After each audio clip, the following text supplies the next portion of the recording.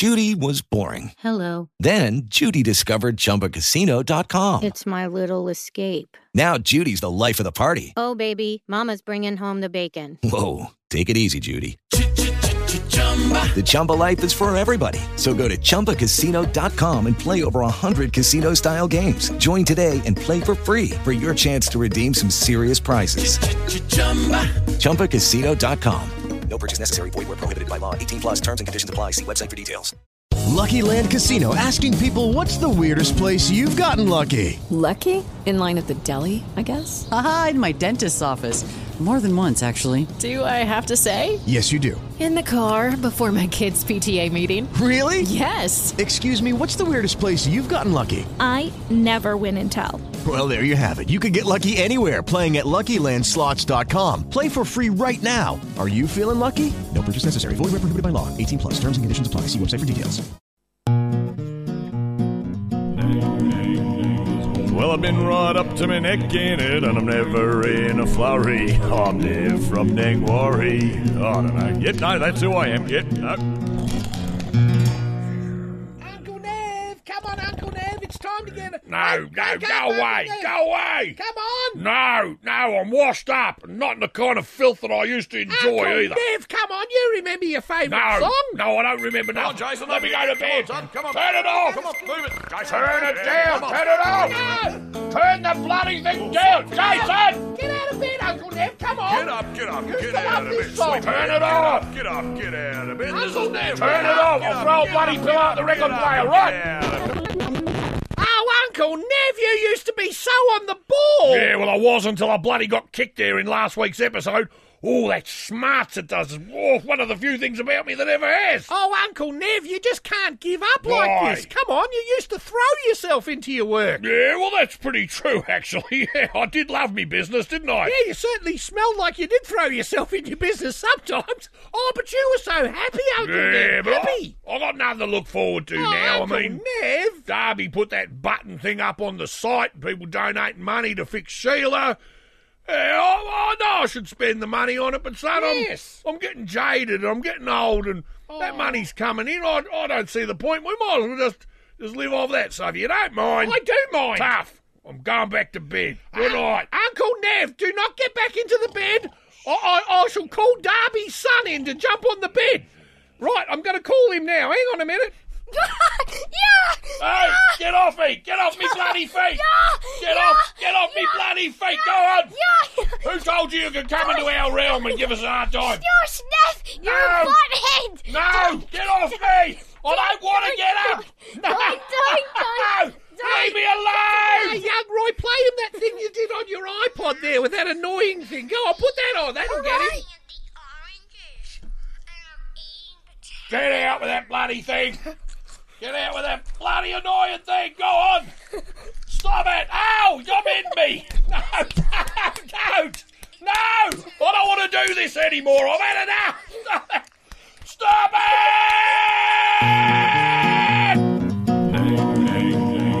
Well, I've been right up to my neck in it, and I'm never in a flurry. I'm there from Nangwarry. I don't know. Yep, no, that's who I am. Yep, no.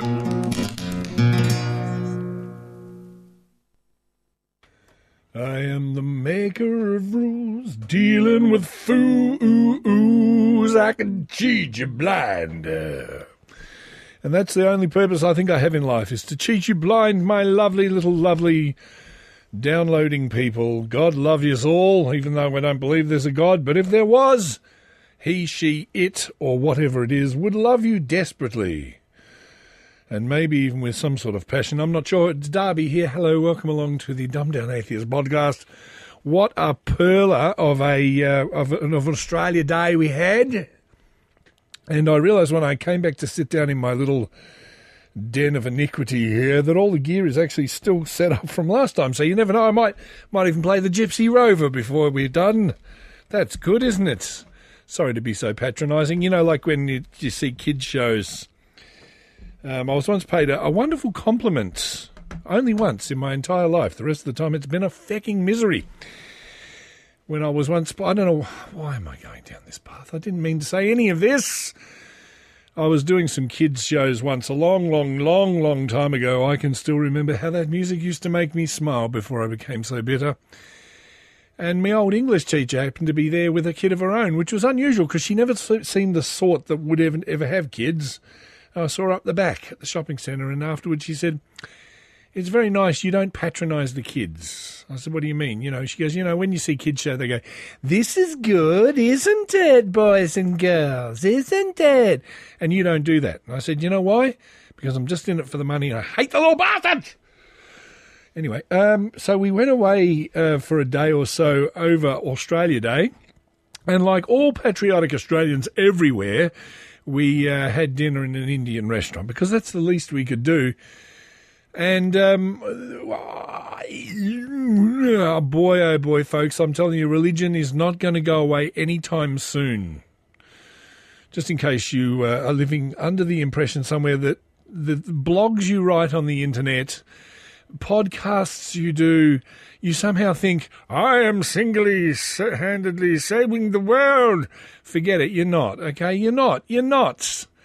Outside of this little closed environment that we live in, most people wouldn't have a clue what's going on, and sometimes I think ignorance is bliss.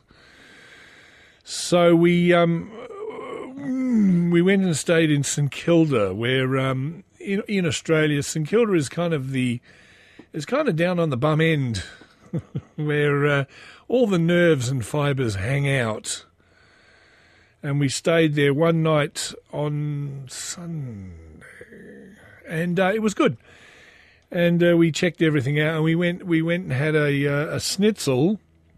Pardon the political incorrectness of that. A crumbed piece of veal to slate our lust at Barney Allen's, which Barney Allen's is it's sort of a restaurant bar type thing that does nibbly foods and drinkies. And we take our kid there all the time, and we usually only go during the day when it's quiet. And so we went there, and that was good.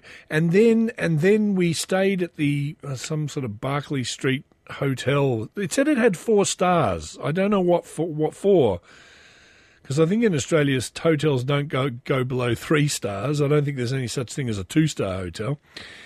And we didn't take a lap dog with us this time because I didn't really have anything to watch, and I was only there for one night, so we could just watch television.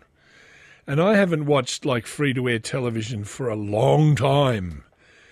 And if I could just borrow a phrase from the No Agenda podcast when they refer to the ordinary rank and file people as shittisons, watching free-to-air TV did make me feel rather like we are shittisons, all right? Thank you, guys from No Agenda. I'll try not to use that again because I don't like stealing too many jokes from people, if there's anybody watching. And it started out, we put it on, and first the kid had ABC 3 on, which doesn't have any ads, and that's good. But then we moved over to Channel 10/11, and there was a report on the floods in Queensland, because Australia being the land that it is of sweeping flame, droughts and flooding rains and bushfires all in the same day, Queensland is now awash with water. We don't get it down here in the other part of the country where we need it. Instead, we're on fire. And and it's not funny. It's not funny. There was a picture of this house where the floods had come through, and I'm not kidding. There was corrugated iron in the front yard and upturned cars, like there was all cars and junk left in there. I mean, I'm not kidding. It looked a little bit like driving down to Wendouree West for the day. Most of them were clapped out Commodores, I'm not sure. But, and then the ads started on the TV, and it's just this hedonistic society that we live in where women are taught to be goddesses. You need this foundational makeup because if you don't, your children won't love you anymore, your house will be stuffed. And there was this ad on with this woman spraying air freshener, and she's dancing around the lounge room, like doing all these pirouettes and everything. And this one can of air freshener will outlast 5,000 cans of another leading brand.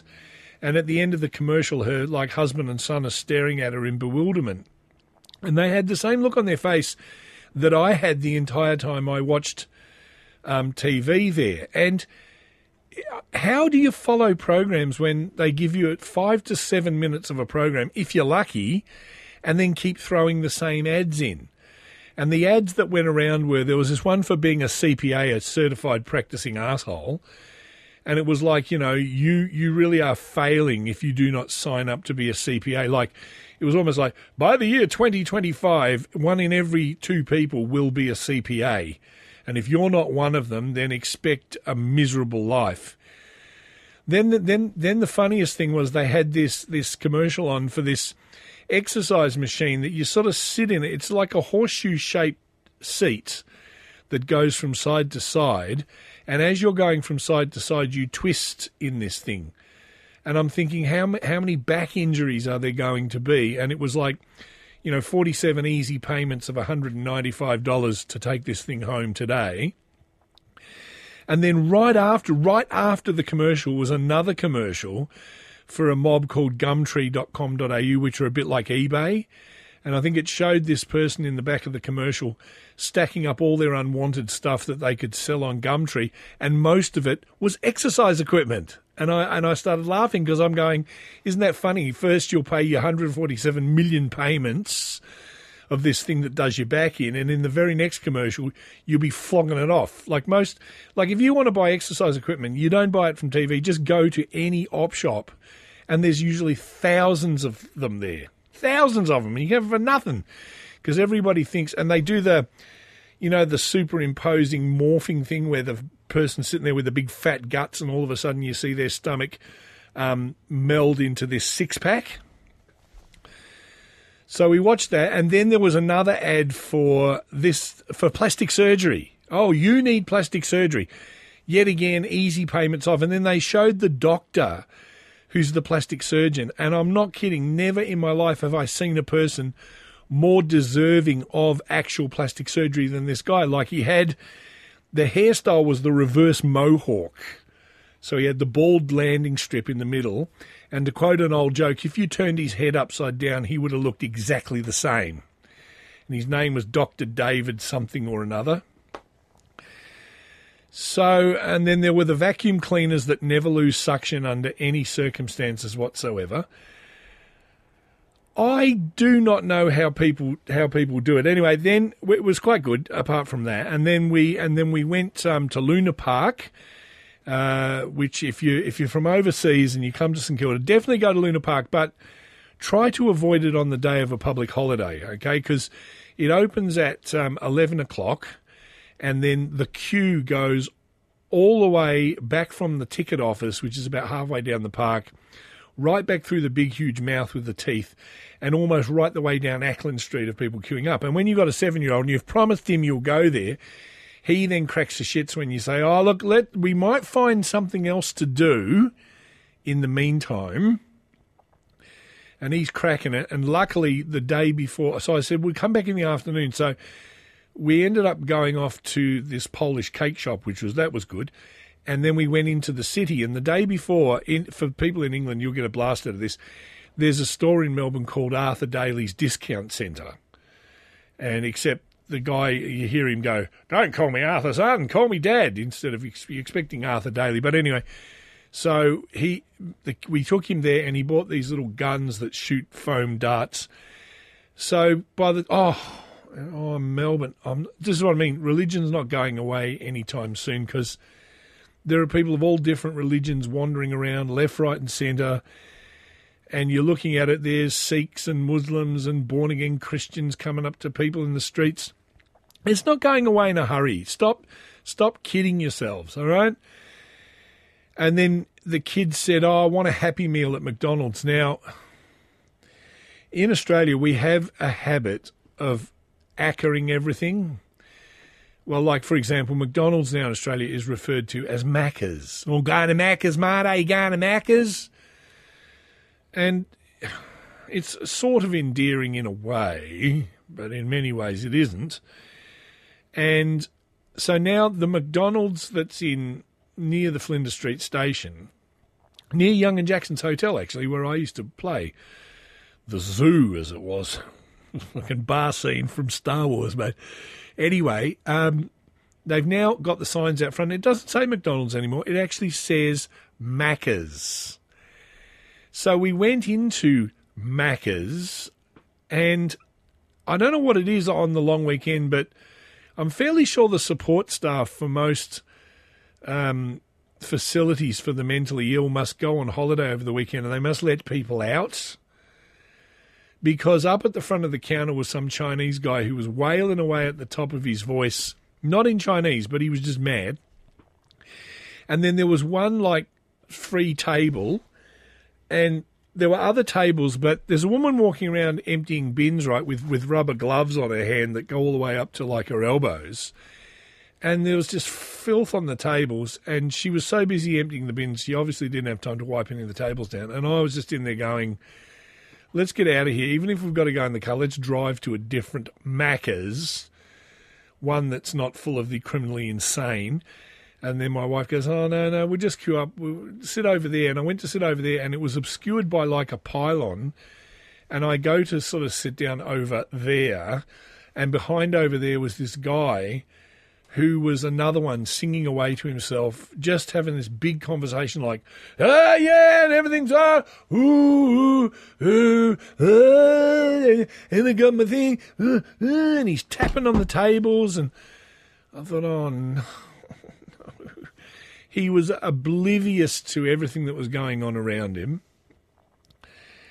So eventually, this atheist here, eventually they got their food, and I said, come on, let's get out of here. And we took it across to these seats that were at the church opposite, because believe me, it was preferable for me to even go and sit at the church rather than... Anyway, so eventually, I got to 3 o'clock, and as you know, I got a bit of a heart thing going on. And it was 3 o'clock, and my kid says, we're still going to Luna Park? Yeah, all right, I suppose. So we headed back there, and the queues had gone, but there were still lots of queues for the rides. And then they said, okay, well, it's this much for a wristband. Oh, and at the moment we have these 2 extra rides, and for the additional $4 on top of that, you get a second wristband, and you can ride these other 2 rides that are just here. And one of them was the Crazy Coaster, and that's pretty good because it's like a roller coaster, but the coaster cars are circular, and they actually spin you around when you go up and down the things. That was pretty good. And another one called the Power Surge. 5, 5, 4, 4, 3, 2, 1. And the Power Surge wasn't bad, but in the signs for Luna Park, it says, if you have any of these conditions, it is really recommended you do not ride any of these rides. And that's even like the little dinky merry-go-round for the kids. And one of the things they have is if you have any heart complaints, do not ride the rides. Now, you tell a 7-year-old kid who's with you, oh, no, I won't ride. Oh, but you got to ride. So we rode absolutely everything. And I got into this Power Surge, which is this manic... It's hard to explain, like all these seats, they strap you in on an arm and they spin you around and you go upside down. It's worse than the Hangover. And then they push this metal brace on top of you, and as they come past, like they just push it. And wherever it gets pushed to, that's where it gets locked to. And I had my wallet in my top pocket because that was the only sort of valuable I wanted to keep safe. And that's roughly where my heart is, and they pushed this thing, wham, onto me. And already I could feel it. Oh, gee, that hurts a bit.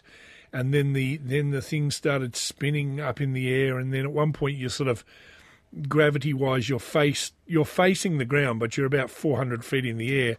And that metal brace thing is what's holding you to the seat and saving you from certain death.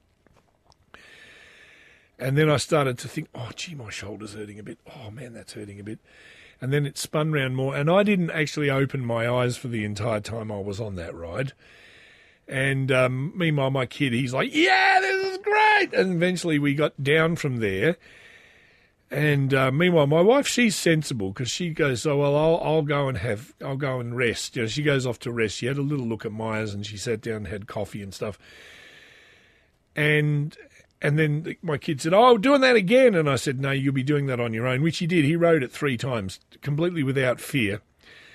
And we went on the ghost train, and some rides you could just get in straight away, and other ones there were considerable amounts of waiting time. So sometimes it was like half an hour or more to get on the ride. So that was 3 o'clock, and eventually the park ends at 8 o'clock. So we were there for 5 hours, and I was knackered when I got there. Okay, I was knackered when I got there. And after about the second ride, he goes, "Oh, Dad, I really want some fairy floss."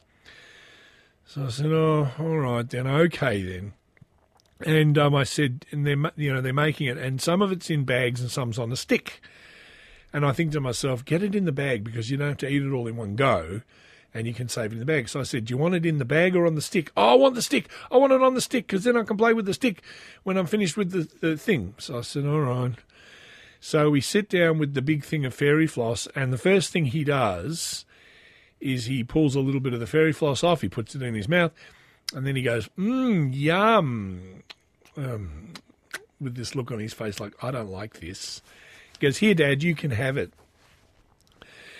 So I said, "Well, that's why I said get it in a bag, because we probably wouldn't." "No, Dad, you eat it all now." And I did. Oof. I felt really ill. So anyway, then he wanted chips later on, and I put him on the bench and I said, "Whatever you do, don't knock them over." So whatever he did, yeah, he knocked them over. That's exactly right. And $5, mate, at Luna Park, you get the tiniest amount of chips, like you wouldn't believe. So anyway, it got to 8 o'clock, and my wife had come back, thank goodness, and we decided we would go back to Barney Allen's. Now, in Australia, there's a TV chef who's really famous called Ian Hewitson, Huey, and he's part owner of Barney Allen's. And we've never seen him there. My wife always goes, "Oh, I wonder if Huey's going to be there. I wonder if Huey's going to be there." And he never ever is. And so because we went at night, we pulled up out front, and there was this, it's dark in there, and you could see like the shadow like of them. And my wife goes, "It's him. It's him. It's Huey. It's him. It's him. Oh. And I'm going, "Calm down. It's okay." So we went inside, and they gave us our menus, and we started to order, and she's just like mesmerised. And because like Huey's famous, he's sort of sitting at the end of the bar, and he's watching the cricket on the big screen TV, and he's sort of got his hand up beside his face, sort of leaning. And he's sort of doing that thing that sort of famous people do, I guess, when they're sort of out or whatever. You know, they kind of insulate themselves a little bit from what's going on, so they're not bothered every 5 seconds. And then we ordered our meal, and she's still going, "Oh, man, I really, really want to talk to him." And she wandered off to the toilet at one point, and she sort of walked past the bar, sort of in his view a bit, and she goes, "But, oh, no, he wasn't looking at anybody. He's just sort of staring ahead. But, oh, man, I'd really love to talk to him. I'd really love to meet him." And I said, "Well," I said, you look at your second favourite media personality. What does he always say, this person who you're inspired by?" And she goes, "Who, Roy Malloy?" And I said, "No, not bloody Roy. You know, he's come and given talks and stuff, this other." "Who? Dunno." I said, "Tom O'Toole, who runs the Beechworth Bakery." What does he say?" "Oh, him." I said, "What do you mean, oh, him? He's done you favours." And "Oh, yeah, I kind of like him." I said, "You more than like him, you're raving about him. What does he say when he gives those motivational speeches?" "I don't know. What does he say?" I said, "Well, he says if you want something, ask for it. If you're wanting something, just ask for it." And then she goes, "Oh, I don't know. I'd be devastated if I went over to Huey and, like, what if he blew me away and just said, 'Get lost, I'm trying to have a quiet drink here.'" And I said, "Oh, well, you know, you got to take the risk, don't you?" "Well, what on earth, what would I say?" And I said, "Well, you just walk up. How would I address him?" I said, "Well, you could call him Mr. Hewitson. 'Hello, Mr. Hewitson, I'm a big fan.'" "Oh, I don't know." And you could see the look on her face, like it was like the moment was going to pass. Here I am, he's here, we're here. And meanwhile, behind us, which I really had to laugh, there was people leaning up against like a wine barrel, and right behind where we were eating, and there was this amorous guy who was probably the wrong side of 50, and he was like all over this. She was sort of Asian. She looked a little bit like she could be Indonesian or whatever. Although no, maybe a bit more taller than that. She was quite tall. Quite tall. And he was like putting his tongue down her throat and putting on a real good little show. And then at one point, he must have gone off to get some drinks or something, and she sat down against the edge of the barrel and she was tapping out a tune on her knees. And I turned around and saw her and I thought, my goodness, what big hands you do have. And then I looked up towards where the throaty bit was and I thought, what a big Adam's apple you do have. And then my wife looked at me and she noted, and she goes, did you notice the two? I said, yes, I did know. Is she? I said, yeah, no, she's a shim. Yes. And the little skirt keeps riding up, and soon we're going to see what's going on here with, and I was just thinking of hello, la, Donna. And I had my back to him. My wife could see it, and she goes, oh, you're missing all of this, because the guy came back, and by this stage there was knees in crutches, and they were staring longingly at each other, and it was very much time to go and get a room. And so I said, oh, this is all very confusing, isn't it, dear? I mean, there's Ian Hewitson sitting over the edge of the bar, and between him and us, there's this show going on here with a bit of pole dancing. And eventually those two did go, which was just as well. And my wife said, I wonder what they're up to now. And I said, probably a little bit of offshore drilling, I dare say. St Kilda is just the most amazing place. Because I remember we did some gigs there once, and there were these like guys that were like 9 feet tall who used to turn up wearing little cocktail frocks and stuff. It's very eye-opening when you're just a little apple-cheeked fresh boy from the country, and you've not seen that side of the world as much. Anyway, the boy and I, we went off to splash the boots, as it were, because it was time to go. And I could see the look on my wife's face.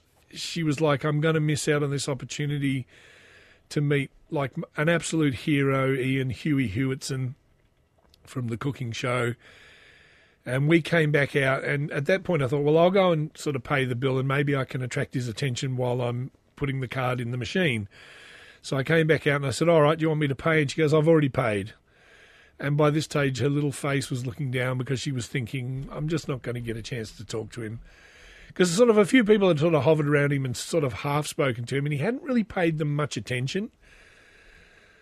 So I said, all right, well, let's get going. She goes, all right, well, I'll visit the little girl's room, and then I'll meet you back out here. So I thought, well, look, it's now or never. And I'd said to her, look, I'm going to teach you how to smooze to celebs. And she goes, but I just don't know what to say, and if he was to blow me off, I'd just be devastated, which you would be, because, I mean, you know, when you meet your idols, because idols always disappoint. I've met a few of mine, and overall it's been pretty good, but at times, you know, they can be whatever, and it's nothing worse than walking up to someone and saying, look, I'm a big fan, and they turn around and go, fuck off, I'm having a drink, I'm not on stage now, do you think I'm on all the time? Why don't you people fuck off and leave me alone? Because that happens. And that can absolutely devastate you, you know. So I thought, well, it's now or never. So I dragged the kid over because he'd seen Huey's cooking adventures. And we wandered over, and the barman noticed myself and my little Roy, who's 7, sort of staring at Huey beside him. And the barman sort of pointed towards Roy. And Huey turned around. And as he turned around from the cricket, I said, oh, look, sorry to bother you. And my son then looks at him and goes, I think your cooking show's awesome. And Huey's face, like, lit up like a Christmas tree. And he had that look like he has when he's on TV, you know, because he's really jovial and smiley. And I said, go closer so he can hear you. So Roy said it again, and he goes, oh, that's wonderful. And here, what's that you got in your hand? Because my kid was drawing over dinner with his little exercise book. And he still had the little exercise book and pen in his hand. Give that to me here. What's your name? And he signed, you know, to Roy from your mate Huey. And I thought, oh, well, here we go. This is good, isn't it? So I said, look, you know, sorry to have bothered you, but we do come here quite a bit, and you're never here. And look, my wife's going to be out in a minute.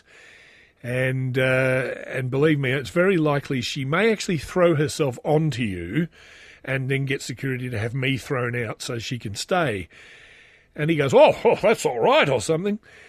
And she came out and she looks up at the end of the bar, and there he is conversing, and we're smiling and gesturing with hands and stuff. And she comes over, and I'm not kidding, like she's almost shaking. And so she has a good conversation with him. And then I said, look, I better take a picture. And the camera had been set differently. I handed it to her, and I said, do you think you'll be able to set the settings, which she is just about able to do. And so Roy and her, and there's a picture of her kissing him on the Facebook page and everything. And he said, oh, no, I've been attacked already by 2 women today. I've got room for more. So I said, well, look, we always come here, and you're never here. My wife always says, would you be here? And finally you were. So thank you for being so generous. Oh, no, thank you, blah, blah, blah, blah, blah.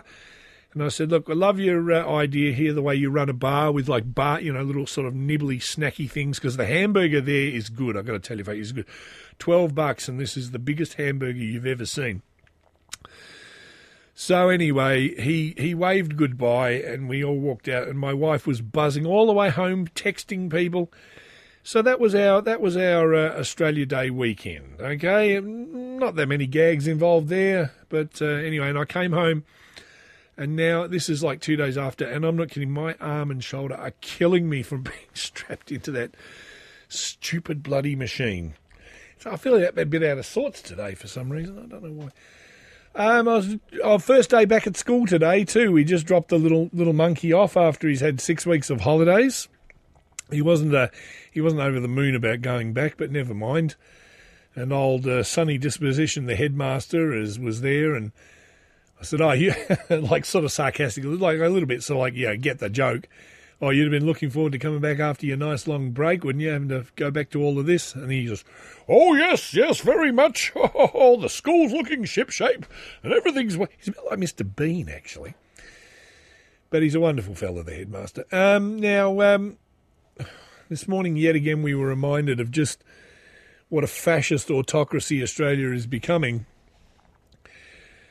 And this is from the Australian.com.au. I feel like I haven't had any bloody decent half laughs this episode for some reason. I don't know why. I'm a bit tired. This is from the Australian. Labor's dangerous discrimination draft should be shown the door, according to Robert Clark from the Australian, and I absolutely agree. This is getting seriously worrying. They say that if an election were held today, the Gillard Labor government would be swept out of power by an enormous majority. And as much as I kind of dislike Tony Abbott because he is a freaking god monkey, I'm starting to think it might not be such a bad idea. Because let's face it, our atheist Prime Minister has not done a lot for us, really. Very busy kind of sucking up to the religious right and telling religious organisations they are allowed to discriminate against, people's lifestyles and stuff, and it's a bit of a worry. She's not really doing much for anybody, really. Anyway, late last year, according to the Australian, the Gillard government released a draft anti-discrimination law for public comment that was supposed to consolidate a few existing Commonwealth laws. Instead, the proposed law would impose sweeping restrictions on freedom of speech and on people's conducts in their working places, shops, schools and clubs. It would also impede the ability of the state police and state governments to protect the community. Sound good so far, does it? The draft law proposes to dramatically extend the definition of discrimination to include conduct that offends or insults another person based on 18 specified... Are Freethought blogs fucking friends with our Prime Minister or something? Is that what's going on here? Based on 18 specified attributes, including age, gender, political opinion, and, quote, social origin, unquote.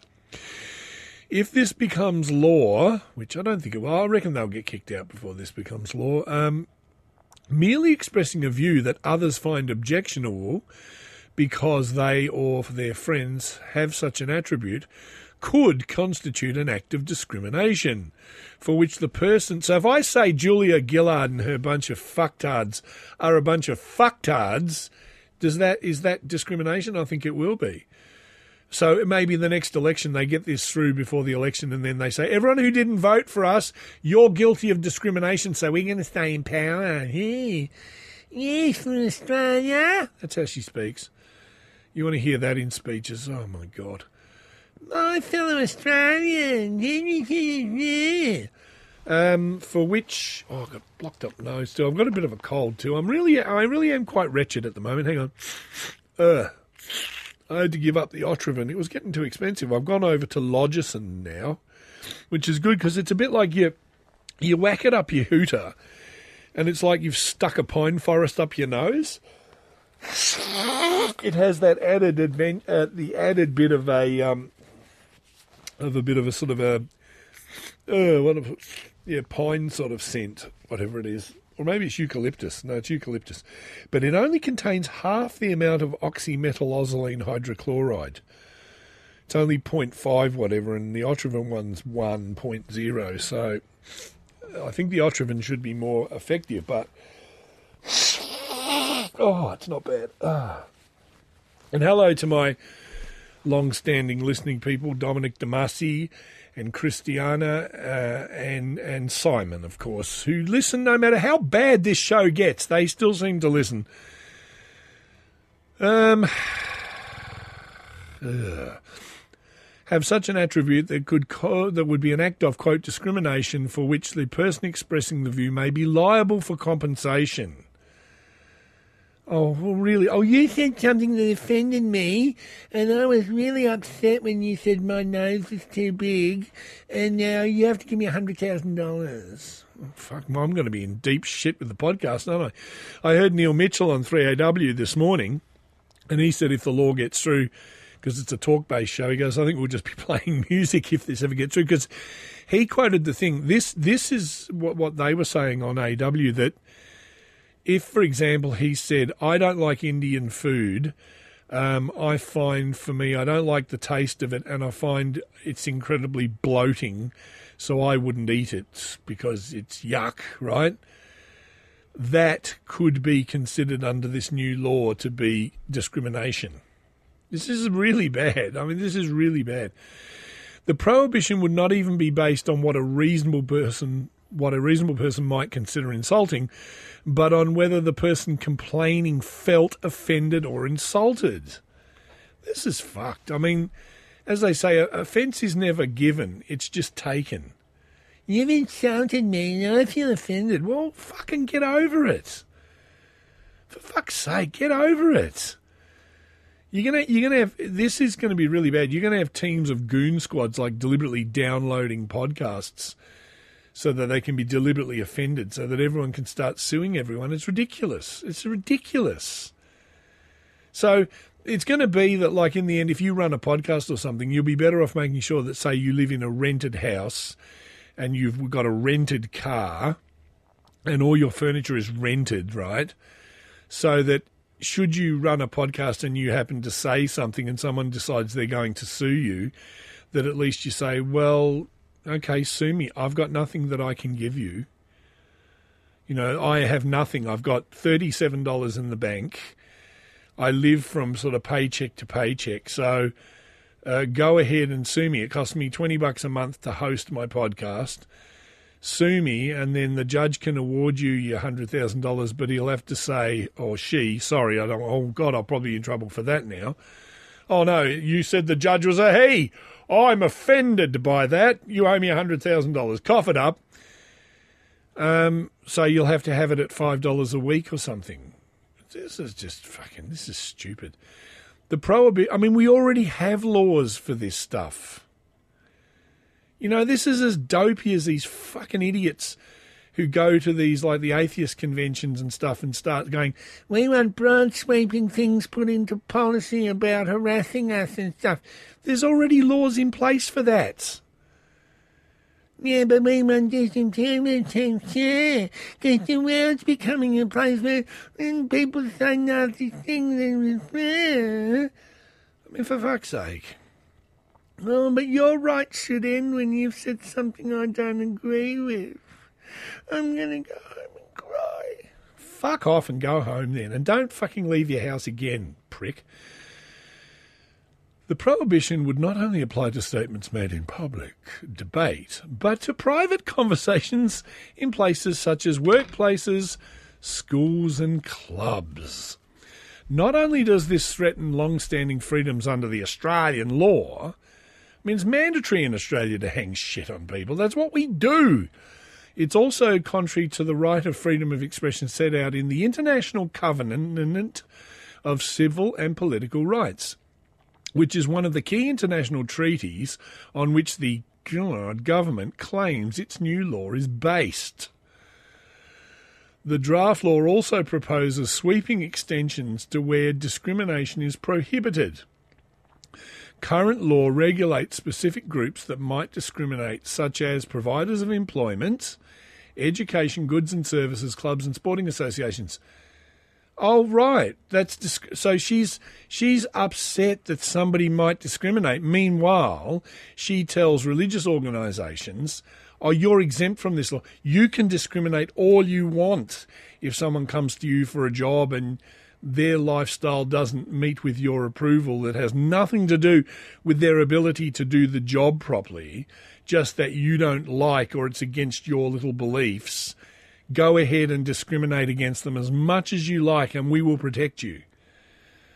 Fucking idiots. However, the new draft law... I don't want to be better. I don't want to be better. I had visions today I was going to come in here and it was all going to be sunshine and light, and it hasn't started out that way, has it? First I go off to Melbourne and I'm watching commercial TV and all I can see is, buy these products, slave. Buy these products, slave. Your life is empty without all this shit. And I never had all that shit. I didn't need it. Now I wish I'd never seen that bloody thing. However, the new draft law covers the conduct of any person connected with any area of public life. This means the law will regulate the conduct of any employee of a business, any student at school, any customer in a shop, any volunteer in a community organisation. Here it is, folks. Any blogger. And so forth. So someone can read your blog or download your podcast, go out of their way to download your podcast. Oh, well, I went out of my way to download it because someone told me there was offensive stuff in there, and I downloaded it. Oh, and it was really offensive, so now I want to sue people. Fucking hell. The government's going to have to offer everyone a free sewing kit at the start of each financial year so we can sew our lips together. I mean, the thing is, right, this is what shits me. Whether we like it or not, you can't... This is not George Orwell's 1984, okay? You can't legislate what people think. And now, unfortunately, some people do think some pretty horrible things, right? We have anti-racism laws. We have all of that. It doesn't stop some people being racist. You know, it really doesn't. And the more laws that you put, it actually entrenches them even more to be racist, because then they start saying, oh, the fucking government's telling me I can't fucking hate these other people. Get fucked or fucking hate who I want, right? Then they form themselves into more little underground bands of people, and the hatred actually becomes more entrenched. The thing about free speech is that sometimes you have to tolerate, or you don't have to tolerate it, you can switch it off, but you can't completely shut people up to the point of living in a totalitarian state. Because, yes, we could make it so that anyone commits thought crime is dragged off to a gulag and punished for the rest of their life, right? We could turn it into a society where no one can break laws. We could microchip people. We could do all of that sort of stuff. And therefore, we could make a society that is so clean and homogenized, because anyone who has any slight infraction is dragged off to a gulag and never seen again. Like, we could designate a whole country as a prison. And once you've crossed the line, off you go. No one ever sees you again, right? So that the ones left behind are in this perfectly crimeless society. But what price do you pay for law and order? You know, what price do you actually pay? Because that's the thing about this, right? It's ridiculous. I listen to people spout out nonsense all the time that I don't agree with, but in a way I'm happier to have them spouting it out in the open where you can kind of see it. Like, if I take a detour the other week, Bob Katter's Australia Party had this woman who came out and she was running for the seat of such and such up in the country blocks. And she had likened homosexuals to pedophiles. Oh, well, they're just like pedophiles. And, of course, everyone was up in arms and demanded she resign, which she did do. And people, you know, like, I'm disgusted that people could still think like that. But am I missing the point? Because I sit there and I think, but a lot of people do think like that. You know, go along to any sort of happy-clappy church, kind of get the parishioners alone for a while where they don't think the eyes of Big Brother is looking on them, and then you might find a lot of them actually do think that, okay? They do think that, and it doesn't make them right, because they're not right. Because pedophilia is one of these things. It's not sort of pedophilia exists in sort of a heterosexual sense where people abuse children of the opposite sex, right?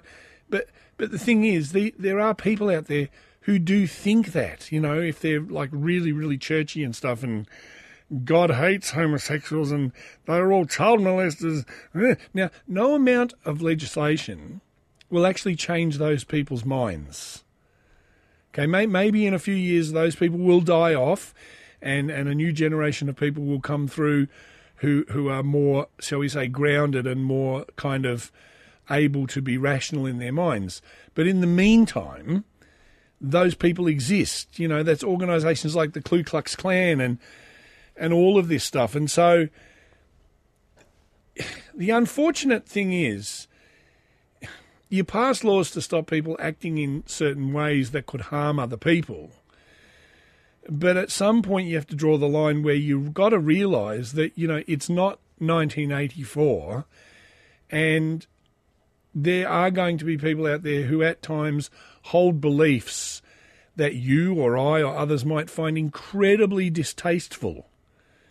But in a way, it's kind of better that, like, that woman came out and said that. At least she said it so you knew sort of where you stood, you know, because if you legislate and do all this stuff, right, then you have people who still believe that. They still feel that way, but they kind of get savvy and they go, well, I feel like this, right, but I'm not going to say anything, because then I'd be coming out and showing my hand. So what I'll do is I'd still soon as like get my little position of power, and I'll say whatever I think people expect me to say, and then I'll get into power, and then I'll just act in accordance to how I feel, but I'll say something totally different. You see? I blame Gillard in a way. Like, this is what's going on at the moment with this bullshit about these so-called new proposed laws. So on one hand, I'm an atheist and I'm this and I'm that and I'm terribly whatever, right? But then in the next breath, she then says to religious organisations, you can still discriminate. Don't worry, we'll exclude you from the code. And even at the start of this article, as I remember, the government themselves are also immune from their own legislation, because then, see, they can get up in Parliament like in Coward's Castle, and in Coward's Castle you can say pretty much whatever you want. You're not threatened under any other legal things because you're in Parliament and you have parliamentary privilege. You can say things in there that if you then went out in the street and repeated them, you could be fined or sued or whatever. But in there, you can say whatever you like. And then it's the onus of whoever it is to make you retract your statement. So you then can still get up and go, I said it. Well, it turns out I was wrong. I'm terribly sorry. And that's where it ends. You can't be sued for it, you see. See, to me, and it's funny, isn't it? Because it's weird. When the right-wing sort of more parties get in, you expect them to have the more draconian laws. But you forget with Labor. You think, oh, yeah, Labor, yeah, like touchy-feely of the people. Wow, yeah, they're for like everybody's freedoms. But that's not always the case. And sometimes if you look back over laws that have been passed in this country, you expect, that probably would have been the Liberal, because in Australia, our Liberal Party is the Conservative Party. Okay, they're more the Conservatives. They call themselves Liberal, but they're more to the right. Labor's supposedly more to the left. So there's a lot of stuff where you think, that would have been a Liberal government would have brought that fucking law in or whatever. And it's quite surprising a lot of the time you realise, actually, no, it wasn't. Because, if you go back to Bob Hawke and his Labor Party, Bob Hawke was this larrikin, drinking larrikin, womanising, yeah, it's all a fucking big party, right? And people always remember Hawkey as like, he was the man, and he was like one of us. He's a trade union leader, and he was this, and he was one of us, was Hawkey.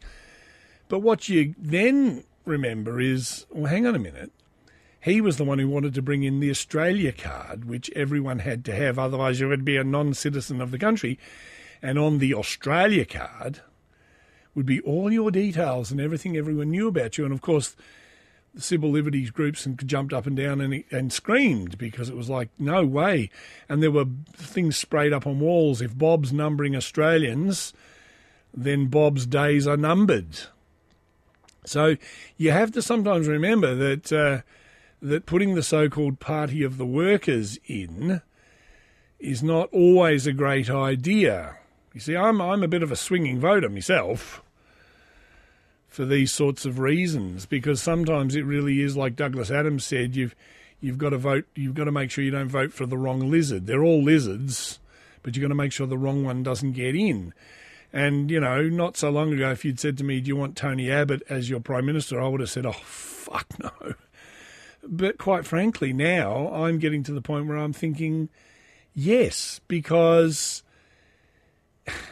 okay, like Tony Abbott, for example, he's a churchy Catholic type, straight sort of whatever, right? And us long hairs and that look at people like him and go, oh, fucking hell, here we go, prayers in schools, it'll be the whole fucking 9 yards. Because he'll support all that shit, right? But at least with him, he's kind of not as afraid to come out and say it. Yes, this is who I am, right? I'm Tony Abbott. I am kind of right-wing, that's true. I am kind of a fuddy-duddy. I do say things that sometimes people aren't that over the moon about. Yes, I want to abolish unemployment for people under 30. I expect them to go to dusty, filthy locations and get jobs, and it's time you all pulled yourself up by your bootstraps. And, okay, and there's a lot of people look at his other things. Yes, I don't really approve of abortions for women, but he has come out and said, no, I won't ban it or anything like that. But no, because of my religious beliefs, I'm whatever. And in a way, I kind of look at him and I think, well, maybe you're a darn sight more honest than sort of Gillard and her mob, because they come out with the whole touchy-feely, oh, let's be permissive. But the truth is, when you look at this bullshit legislation stuff and other things they've done, you realise in so many ways they say one thing and then they do the fucking opposites. And now you get this feeling like they're going to try and silence their detractors. Because under this legislation, probably much of what I've said could be considered offensive, couldn't it? I've basically sort of called, in many ways, I'm calling her sort of like, what is it, a Chardonnay fascist, a lefty fascist, like an extreme left-right person. Because she'll say, well, how dare you say we're the party of the people? And I'm very, very, very, very, very, very, very suspicious of this. And seeing as this is just a proposal, I hope basically that she's well and truly fucking swept out of office before this crap takes part. Because I was very disappointed, even with the the religion in school things with the FIRIS, whether they're the anti-religious, with the Access Ministries thing. in Victoria that a Labor government was so touchy-feely and pally with them, because we had whatever her name, Bronwyn Pike, or whatever her name was, I can't remember.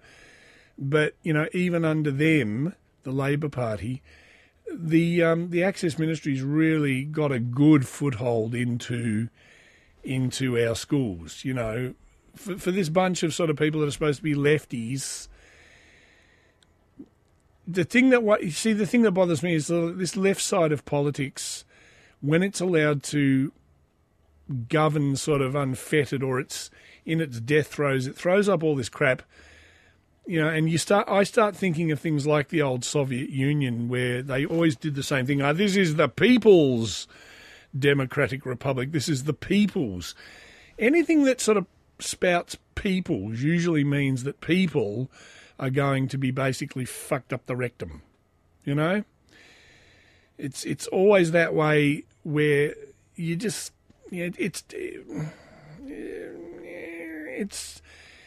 I know under Tony Abbott things could get worse, but quite frankly, I think if Julia and a bunch of clowns get another term, things will get worse anyway, and it's sort of like...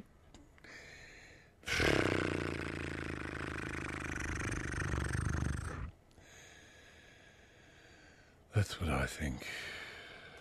Anyway, the draft law also proposes sweeping extensions to where discrimination is prohibited. Current law regulates specific groups that might discriminate as such. Oh, yeah, I read that already. However, the draft law... I read that. The draft law also dramatically affect the ability of state governments to serve and protect their community. It appears to apply, for example, to responsibilities of police and other law enforcement authorities, such as the pursuit, arrest, transport, detention of suspects, transport and accommodation of prisoners, and exercise of discretion by prosecutors. I don't know why that is. If Gillard's government proposal becomes law, police and prison authorities could be hamstrung in their work of protecting the community by a barrage of anti-discrimination claims brought by suspects, offenders and prisoners. The Gillard government proposes to exempt all its own activities authorised under the common law from application of its new laws. However, it proposes no such general exemption for activities authorised under state laws, even through a vast range of state government roles affected by the new law are crucial for safeguarding the community. I've got no idea what any of that means. The draft law will also create a greatly... Oh, dear. Stop that.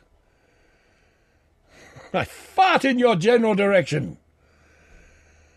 The draft law will also create greatly expanded layer of regulation in addition to the existing state anti-discrimination laws with different rules and exemptions of the same type of conduct, producing uncertainty for both of those who've been discriminated against and for those who are trying to comply with the law. Oh, this is going to be a nightmare.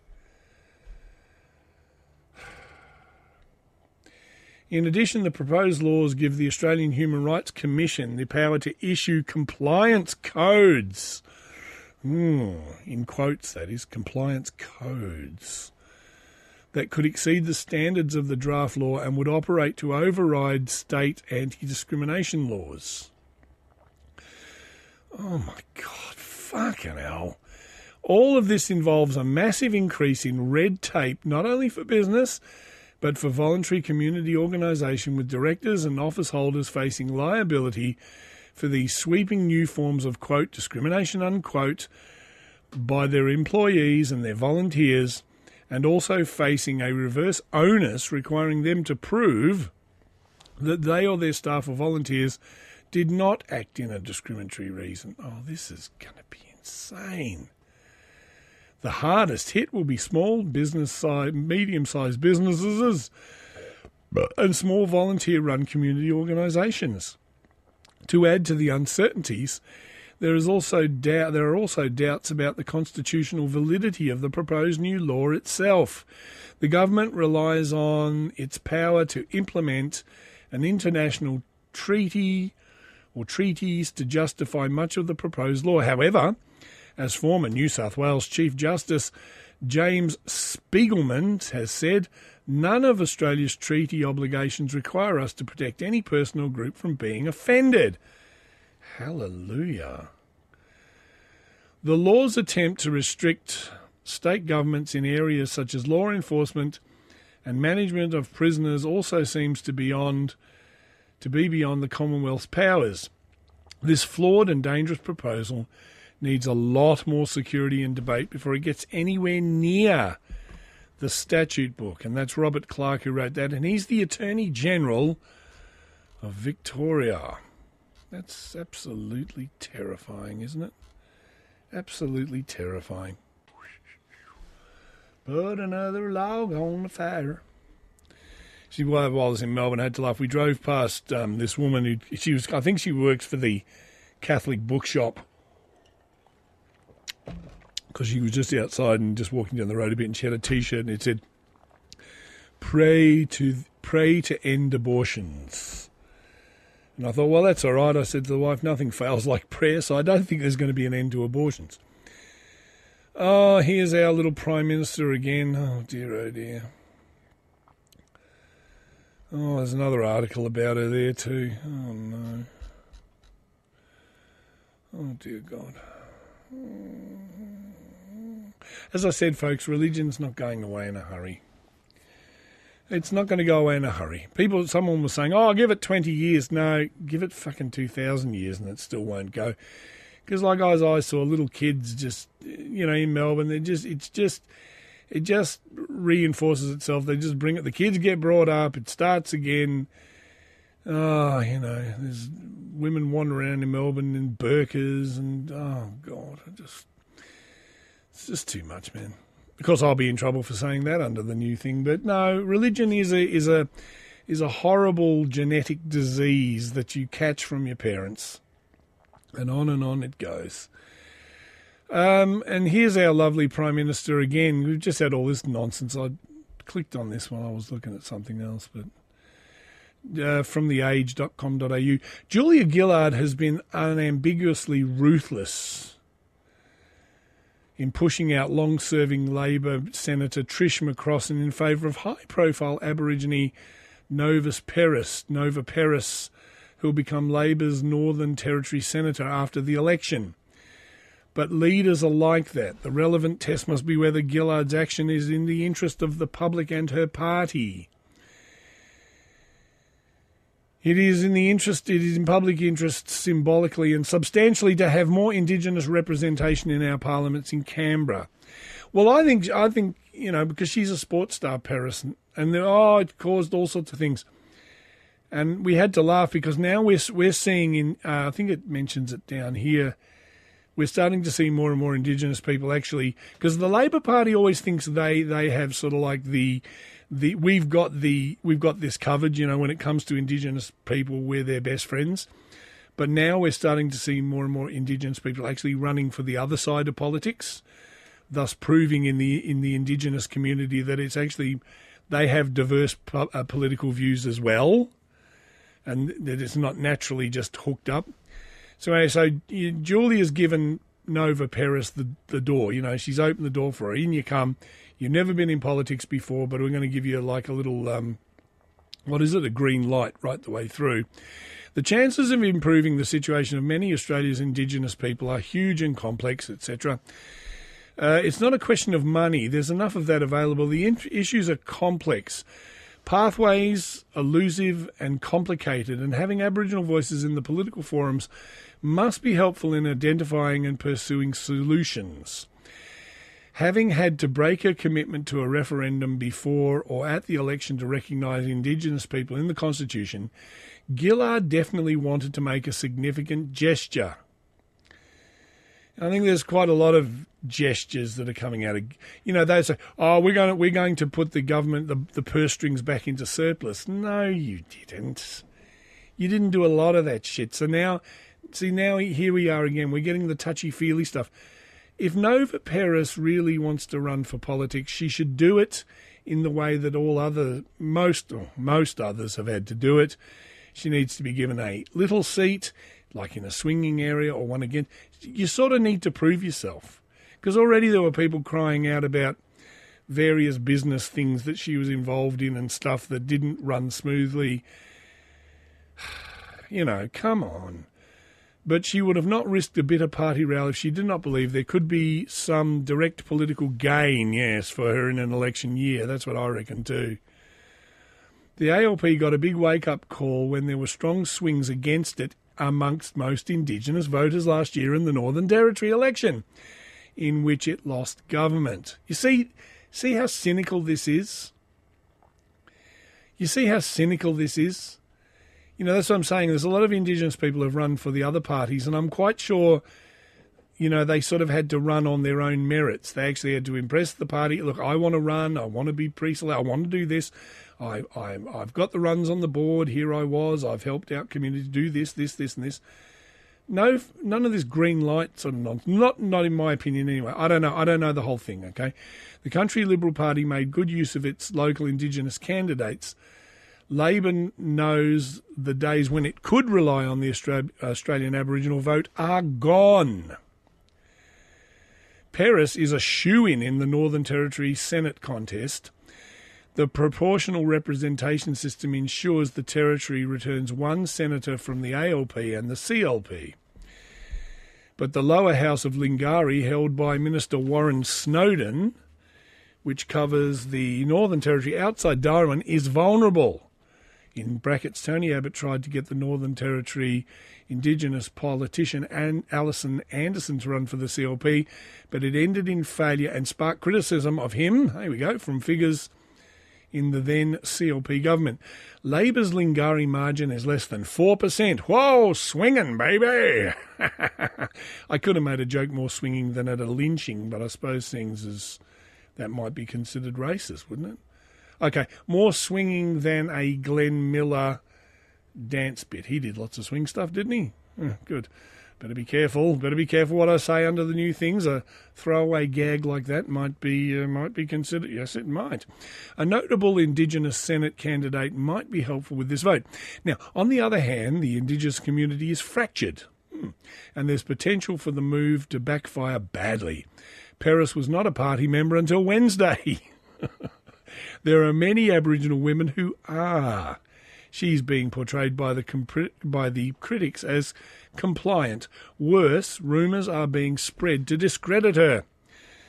These have forced her to issue a statement denying the suggestion that she misused... Oh, here we go. That's the thing they were talking about.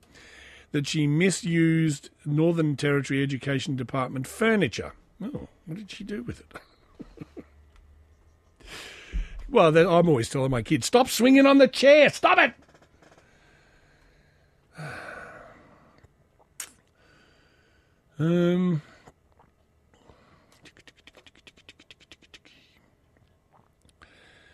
Insofar the moving when the ALP candidates from across the nation gather in Canberra, or Canberra as we call it, on Sunday week to hear from the Prime Minister and the ALP National Secretary George Wright, the message will be get active locally now, in caps.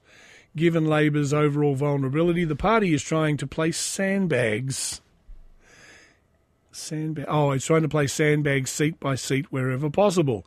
The question of whether Gillard's political execution of Crossan brings her more costs than benefits.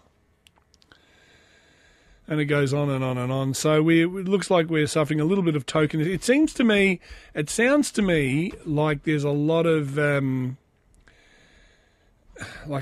desperation in the air. There's a lot of desperation. We're desperately trying to shore things up, and usually that's pretty much the death throes for anything. When is our next general election? Oh, well, they don't know till they call it, do they? Oh, dear, oh dear. What a happy week it's turned out to be. Ice. Ice, baby. StumbleUpon.com.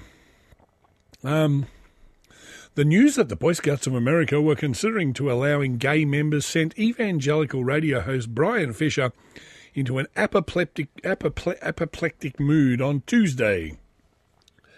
Never heard him before. Is he American? This is just unbelievable to me, Fisher told co-host Fred Jackson There's a suicide mission on the part of the Boy Scouts. They're done. They're toast. They're history. The organisation's national board is reportedly considering doing away with its mandatory ban on LGBT scouts or scout leaders in favour of letting individual organisations determine their membership guidelines. The change in long-standing Scouts policy was allegedly called for by individual chapters. Well, I would have said there already probably are homosexual members of the Boy Scouts. It's just people don't talk about it. Considering there will be homosexual people in every role of every life, really everywhere, wouldn't there? I mean, there are gay pastors and preachers and people who just keep stum about it. Just don't say nothing about it. As he said, the chance of future scout troops could have homosexual members, Fisher said, would discourage him as a father from enrolling a son in the organisation. So he would sooner have them there and no one knows they're there, and then he would feel much more comfortable at enrolling his son there. So it could all be sort of like the hidden agenda sort of thing. You see, it's a bit like when people used to say, if you're gay, just keep it quiet. If you're a male, like, just marry a woman anyway. Go along with it. Don't say anything. Which, of course, in the end means more heartbreak, doesn't it? Really, you don't really have to understand homosexuality to say, well, it's there, it's always been there, it's hardly likely to just suddenly go away. And if we brush it under the carpet, then we create another subclass of people. It would be better to be open and to... See, this is what I'm saying. See, I'm saying this about the other thing where people spout off stuff. Sometimes it's better that people spout off these things. Because then it's not... See, do we really need any more hidden agendas? We can't get along with each other. People cannot get along with each other. I think it's just part of us as people. We don't get along with each other. We always got some sort of wall. Religion's not going away in a hurry. Have I said that today already? It's not. And so that it doesn't really matter. Even if we did away with it, we'd still be bitching and fighting about something or another. It's just part of the human condition. I'm sure of it. See, doing this podcast is really, it's sort of in some ways shaken my beliefs about a lot of... I used to think, yes, this will be this and this will be that. And the more I get into it, the more confused I am by it all, really. I think sometimes, does it really matter what any of us do? It doesn't make a damn hill of beans. And if we don't work out this travelling faster than the speed of light nonsense, and we don't get off this planet, eventually the sun will just expand, it'll just eat us up, and that'll be the end of us anyway. And I think Douglas Adams did say it really didn't matter what any of us do, it didn't make a damn bit of difference. And now I've got an itchy back. Hang on, I'll get a screwdriver and scratch my back with it. It's a bit of a strange show this week. I don't know. I don't know if I'll even bother releasing it so far. I don't think I've heard anything that's worth talking about so far. Still, my three dedicated fans, Dominic, what's-her-name, and Christiana and Simon, will still listen. Are your lives that empty, guys? And I've figured I'm still trying to talk Maynard into coming on, and I think I've got a couple of topics that might interest him coming on. I think we should go with, were we really happier in the 80s? And what about what's woo with you? That'd be pretty good. And why does he like Can't Stop the Music so much? I'm pretty sure that film was only ever a commercial success in Australia. I thought the rest of the world hated it. He did a good podcast, though, the one before his Maynard's Malaise. A really good podcast from the last one. I haven't heard the music of Tam yet. That's released. But the one before that, he interviews the dude from Right Said Fred, I'm too sexy for the one that Borat really likes. In my country, Kazakhstan, I'm too sexy, is too sexy for... And that he did a good interview with him. It's really good, actually. I want to interview Nick Kershaw too, by the way. I've been looking at his site, and there's a contact thing there, and I really liked Nick Kershaw back in the 80s, and I'm just wondering how the best way to approach him would be to to approach it? Like, how do you fudge it and say, look, I've only got a few hundred listeners and you really don't need me and I need you more than you need me, but I'd really like to talk to you because I think he was a really good musician.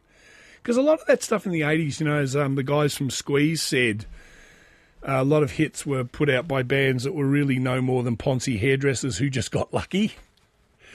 And if you listen to Nick Kershaw's stuff, it's actually quite complex in its makeup. Like, there's some pretty funky bass lines going on in there playing over the top of the chords, which kind of give the impression that there are chord changes when there sort of aren't chord changes because of the way the bass... Look, you had to be there. But anyway, I should just fire him off an email, shouldn't I, and say, come on, please let me interview you via Skype for the podcast. Don't listen to any of my previous shows because you'll get the wrong idea and think that I'm a fucking idiot. But, Fisher said there's no... back to stumble upon. There's a risk there. Hang on. No. We know according to this preacher, Brian Fisher, we know that male homosexuals offend against children roughly at 10 times the rate of heterosexuals. Oh. Do we really know that? He says we know it. Hasn't really backed it up with anything. Well, he says that anyway. I don't know if that's true. It wouldn't seem to be because I think we'd hear about it more in the news, unless, of course, it's some sort of cover-up by the Illuminati, I suppose. Fisher said offering no source for this information. There you go.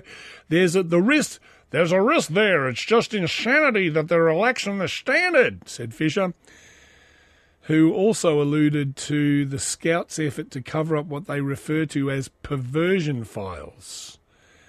Confidential documents listing sexual abuse by Scoutmasters. I have actually heard of that, though. I did hear about that. I heard about that somewhere, that they had covered it up. Revising their membership policy now, he said, was tantamount to an invasion for predators. Yeah, but then in America they've always had those predators. I mean, that's where, like, child predators do go to those sorts of various places because they can hide behind the veneer of respectability whilst getting up to nefarious things, you see. So it's probably worse by keeping it all secretive, really. Whereas if it was probably more open, then as more of an open sort of society thing, it would be harder for people because there'd be more eyes focused. I don't know, don't ask. I don't know. To me, it's just suicidal, said Fred. To me, it's just suicidal, Fred, he told Jackson before repeating, they're finished, they're done. There is not a loving father in America from this day forward. There is not a loving father in America that ever ought to entrust his son to the Boy Scouts of America. And it says you can watch his rants posted online by Right Wing Watch on Tuesday. Hang on, I need to plug in. Which computer have I got that on? The other one. If I unplug, hang on, wait a minute. Is that lead still in there? No, that lead's not in there anymore. Of course it's not. That would be too sensible, wouldn't it? That I'd have it up on the wrong monitor. Of course I would. Hang on, but if I unplug this, no, that's no good either. I can't do that. What about that lead there? What if I pull on that? What happens if I pull on that? I'll keep pulling on that. That's the one attached to. I don't even know what that's attached to. I'm really out of sorts today now. I think I'm pretty much just talking to myself. This episode should kill off whatever. Oh, that's no good either. That's a mini jack to a big jack. I'll press stop. Hang on. I'm H-A-P-P-Y. I'm sure I am. I know. Got to shake my little thing down. I couldn't find the one lead that does it in one go. Oh, that's no good either, that one. Oh, man. Come on. What's that one? Yeah, that'll do. I'm sure I am. I know I am. I'm H-A-P-P-Y. Come on, RCA to phone. Stupid thing is, I know I've got lots of them that are all just in one piece. I can't seem to find them. Oh, that'll do. Plug that into Channel 4. Hang on. Oh. Let's have a listen to his rant. I hope it's in mono because I've only got one channel working. I have to stop and press this. Okay, I've pressed it. All right, let's have a listen to this idiot. But the Boy Scouts are Here we signaling we don't have a problem if you open up your local organization to homosexuals. I'll tell you, Fred, this is just unbelievable. Yeah, boy. This is a suicide mission on the part of the Boy Scouts. They're done. They're done? toast. They're toast. Their history. If I'm a dad and I've got a young man, I mean, there's no way in the world I'm going to take that chance. Because we know that homosexuals offend against male children. Male homosexuals offend against children at roughly 10 times the rate that heterosexuals offend against young children. So there's a risk there. I mean, it's just insanity that they are relaxing this standard, because what it's going to mean, I mean, they just spent years trying to court cases trying to keep confidential all of the steps that they had taken to try to keep pedophiles away from young boys, and now they're just throwing in the towel and say, y'all come. Y'all! If you're in a Boy Scout district or council that has no problem with homosexual scoutmasters, no problem with homosexual scout leaders, no problem with homosexuals bunking down with your kid at Jamboree, to me, I mean, it's just suicidal. I mean, I think, Fred, they're finished. They're done. But they haven't actually done anything wrong yet. So, but it's not a crime to be gay. Bunking down with. So, I don't know. So, instead, you have them bunking down if people don't disclose who they are. And then they're bunking down anyway. And then what happens with because I suppose in America it's Boy Scouts, isn't it? See, in Australia now you can be a scout in a cub and you can be of either gender, or maybe a bit of both. But boys can't join the Girl Guides here, but girls can join. Because when my kid started to be, there were girls. I thought that's rather unusual. And then at school when they had the sleepover, there were girls and boys all sleep. The teachers were sleeping. Well, no, they weren't sleeping with them, but they were all sleeping in the same room in their individual little sleeping bags. And then, in the same room, but there was no funny business. Not a Hang on. loving father in America. From this day forward, there is not one loving father in America that ever entrust his son to the Boy Scouts of America. And then it says, this is posted by rightwingwatch.org, a project of people for the American way. Oh, it's pretty dramatic music, isn't it? Hang on, what's this on YouTube? Let's see what else they've posted about people. How many? 1,200 videos. I can't cope. 66666. If you open up your local organization Hang to on. homosexuals. Sorry. Stop. Stop. Thank you. All right. Well, that's the American Boy Scouts Association. Oh, jeez. What a fucking... Hey, we had this come in over Australia Day. This is good. Listen to this. This is from Dick Smith. I like this. It's quite funny.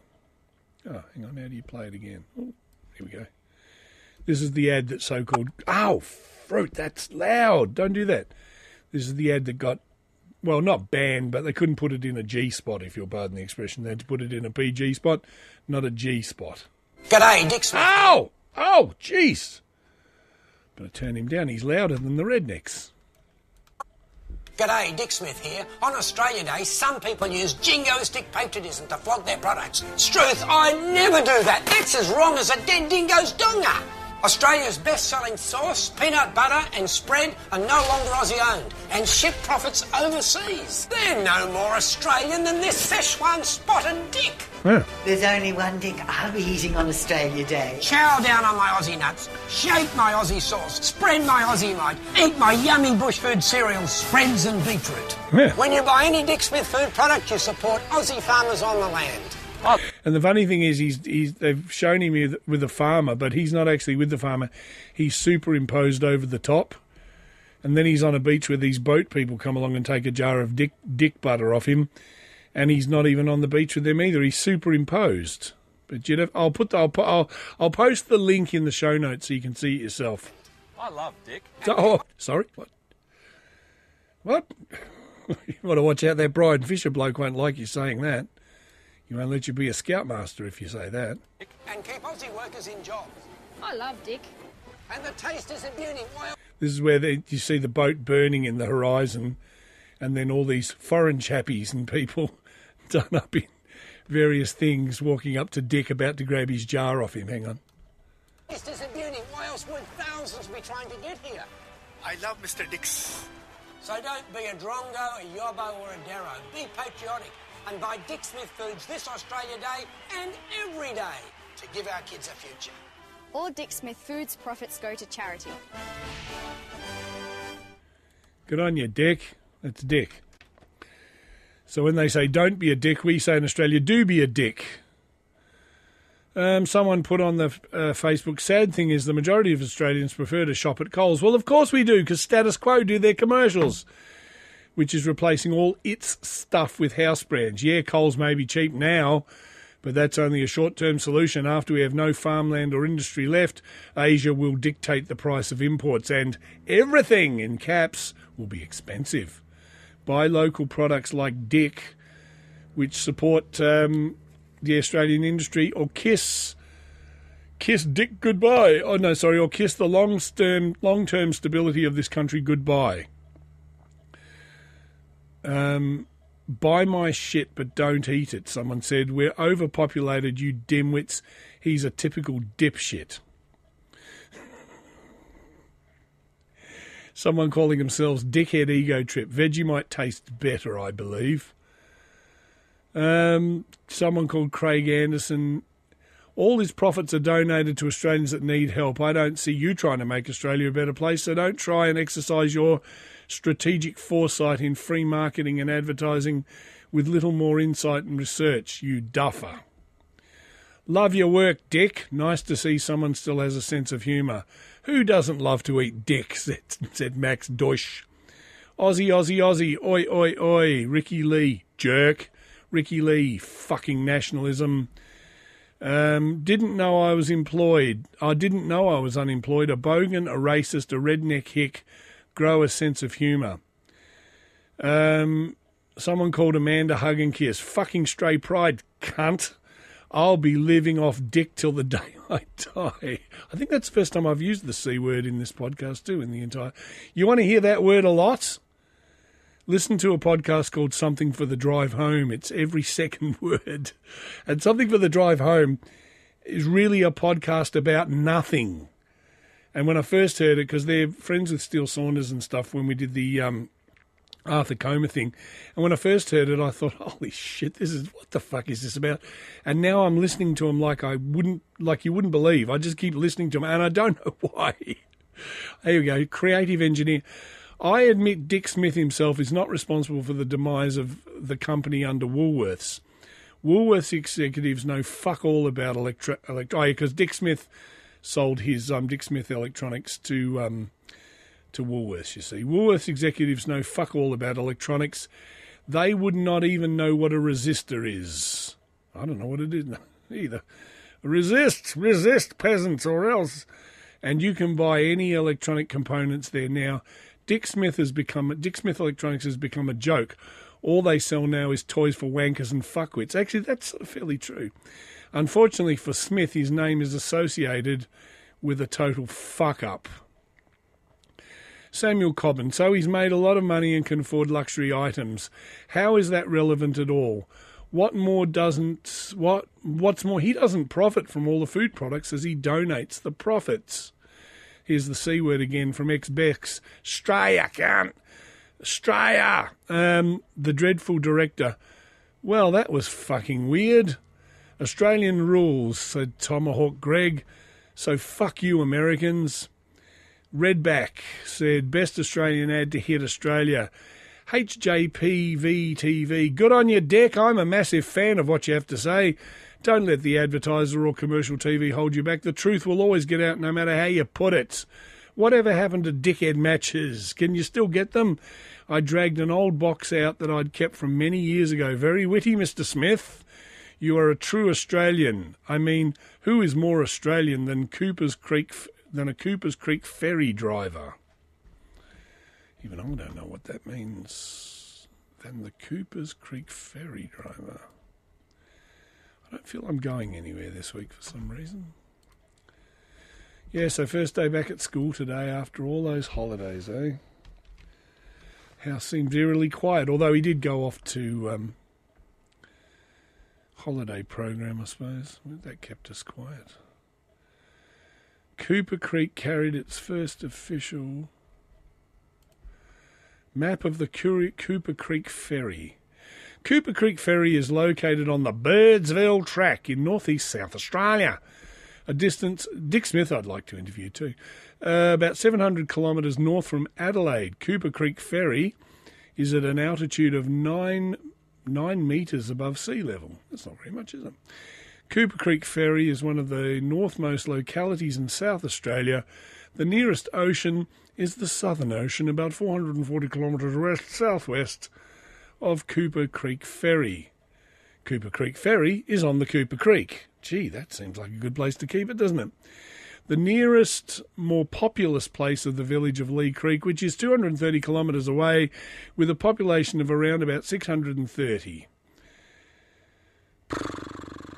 That's a whole load of nothing. Dick Smith. Hypocrite. No, I'm completely offended at this racist bit. But no hypocrisy from old Dickie boy there. The sexual innuendo holes should have stuck out like dogs' balls and been exercised very easily. Good on you, Dick, says someone. Dick, you've always been a hero of mine and still am. For goodness sake, sanitise the ad for the wanker do-gooders, PCs, and get it to air. I'm happy to kick in $10 or more if necessary. Yeah, but if he does that, he won't have much else of an ad, will he? It'll just be, buy Dick Smith peanut butter. What's the difference between Dick and peanut butter? Dick doesn't always stick to the roof of your mouth, although sometimes it does, doesn't it? Anti-carbon tax. Hello, nice to meet you. This ad is about helping Aussie farmers and eat what grows on this land. What is wrong with that? Oh, there's a police sign. In September 53, I bought a diode. 1953. Did Dick start up in 53, did he? Shit. He's an old Dick then, isn't he? No wonder he looks a little flaccid at times. I bought a diode from Dick Smith Electronics. Brought it home, and it was just a stick of licorice. Oh, God. I tried to return it, but they wouldn't listen. The employee responsible just pushed me over and slept with my girlfriend. Finkelhurst wrote this. I was about to say, this isn't serious, is it? Now I realise it is. Diodes in those days cost the equivalent of $200,000 in today's money, and I'm still paying off the loan. And it wasn't even very good licorice. Mark my words, never trust anything with the Dick Smith brand. Yeah, they always carry on about how Dick Smith sold his electronic thing to Woolworths. He's never been like that. As well as supporting Dick, stop voting Labor, said Zammy Rob. Liberals and Greens traitors who have sold the country down the drain to big corporations. Right. Well, I suppose the Liberal government's never ever done that, have they? These governments could disallow the foreign buying of our farmland, but they all sit there mute. Not an ounce of guts or honesty in any of these deceiving cowards. This is according to Zammy Rob. See, I get a bit pissed off about that myself. Recently here we had the potato farmers up in arms with McCain, who were not offering them as much money as they said they needed. And then there's been a few sort of potato farmers that have been shutting down shop. And just stepping aside from McCain for a moment and just talking about business in general, because, you know, we hear all this stuff in our media where we're ploughing orange trees back into the ground because we're buying frozen concentrate from China. And you know, you hear about this stuff all the time with land going off the thing. And I always say that really farms, even though they're privately owned, are as much infrastructure as what like the railways is and the roads and the things. And should there be a war, should there be another bloody war comes along, or some sort of economic, you know, thing that, or I don't know, let's say some country sinks into the ocean and then suddenly we've got to start feeding ourselves, we may not have the infrastructure to do that. Because like before WW2, Britain, I believe, was importing like 80% of its foodstuffs from everywhere else. And then the war came with all the shipping lines being cut off by those dreaded Nazis and people, and then and food being needed for the troops at the front. They had to start up the Ministry of, the Ministry of Food and eat-in things. And people had to be given sacks of seed and rabbits to keep in their backyard, which you could screw their necks and have rabbit stew, and working out ways of making parsnips taste like banana. When Britain realised, oh shit, we've been importing a lot of our own stuff, now we actually have to feed ourselves. And I often have to say, folks, that I do worry about that a little bit in this day and age. And you tell young people these things, you say, you know, in my day, we had to boil up shoes to make bacon. And shoelaces tasted a lot like licorice if you blocked your nose. And saying that, you know, if things turn bad, there won't be a McDonald's on every corner because they won't be able to get the supplies of food through. And we could have ration books and things. And they look at you like, what's this fucking idiot going on about? And that's why I sort of do look at the things where I say we should trade with the world. Of course we should. It's a wild and wacky place out there, and we all get along so well, don't we, really? But, you know, at the same time, governments who are absolutely piss-weak assholes, and I say that lovingly, do allow shit to go on where they'll allow things to be bought over and take over, or they'll allow something to be shut down and say, oh, well, too bad for that. Because they don't want to tread on anybody's toes.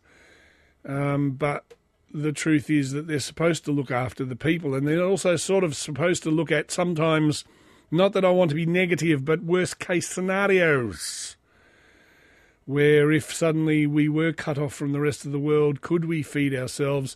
Is it really a wise idea to be ploughing all these orange trees under the ground, or sending farmers broke off the land? When times of trouble come, governments and people usually sort of, you know, they commandeer farms and stuff like they do in wartime, and they say to the farmer, right, we need you to, here's some workers for you and people, and you need to produce this amount of stuff for the war effort, like.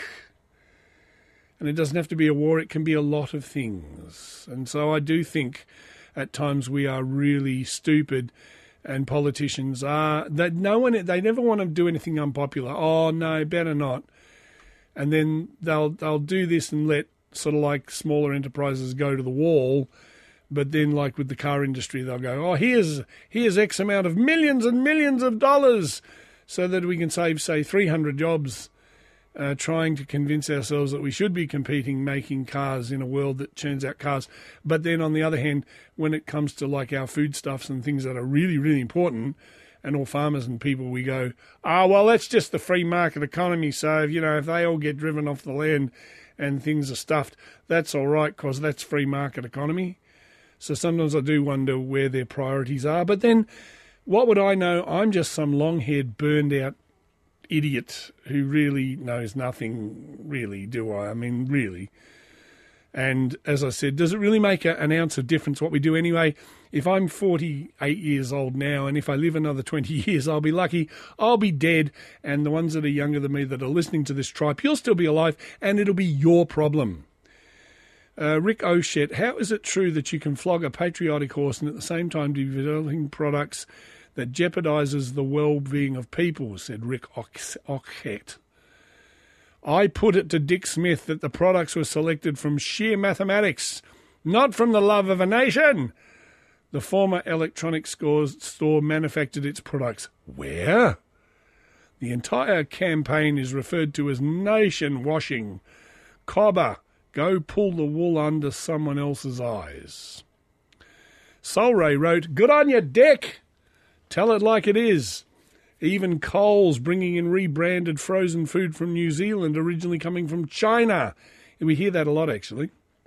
They say when it's stamped made in New Zealand, it's often made in China. How long can these hungry profit makers be in Coles and Woolworths? The Kiwis are happy creating jobs rebranding frozen peas from China. They don't have to eat them, as they're exporting to Australia to bring in foreign currency.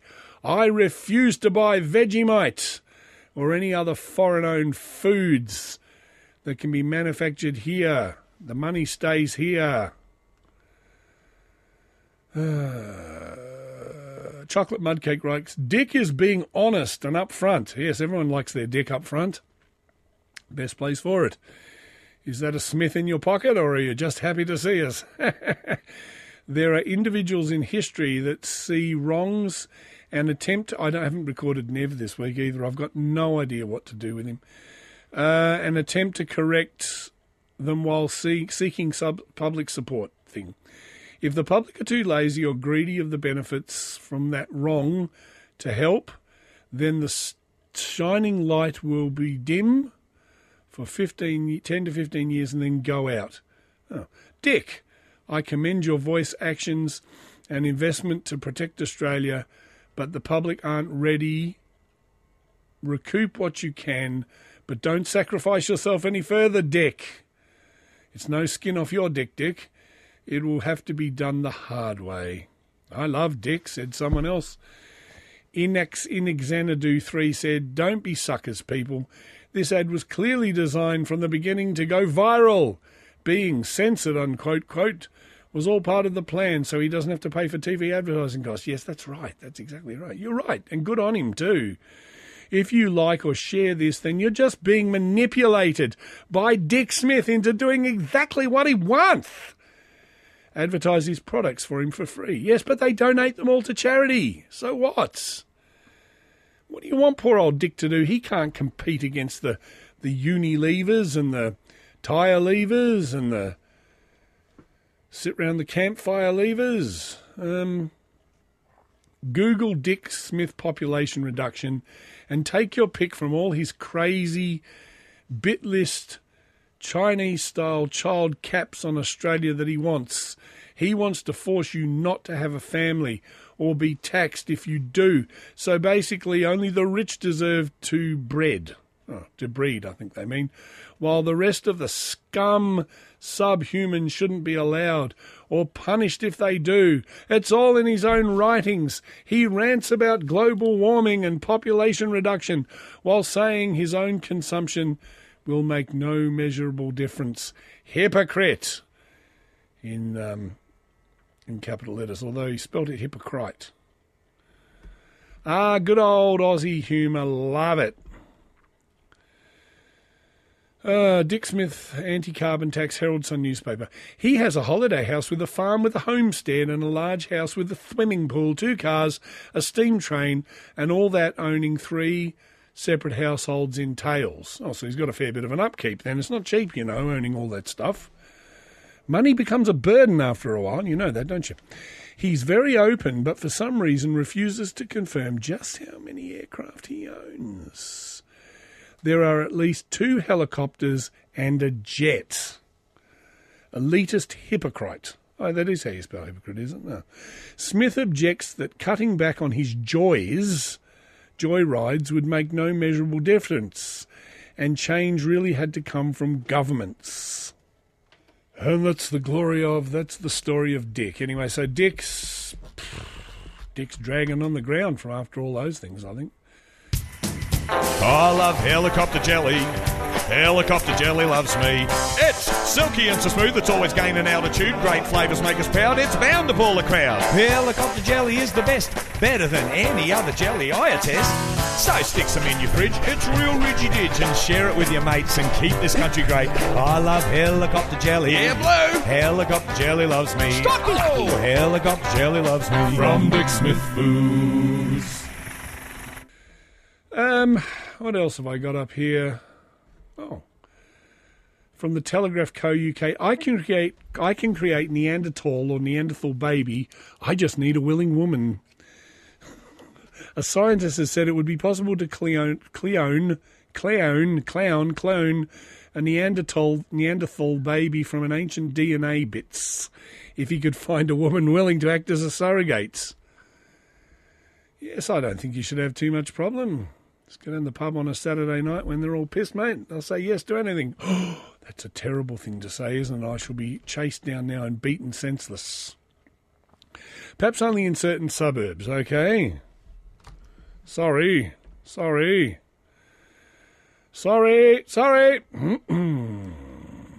But the thing is, if it was from Neanderthal DNA, when you go to the child support agency and you write name of deadbeat dad, what address do you put down? His name was Ugg. He lived in a cave just near, I don't know, Mesopotamia. Phone number not applicable, mobile not applicable. And you're naming him as the dad? Yes, I am.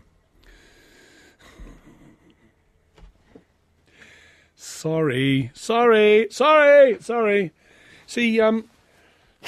that's the thing I find with a lot of the atheistic podcasts, is they're all trying to be terribly politically correct. They wouldn't make a joke like that.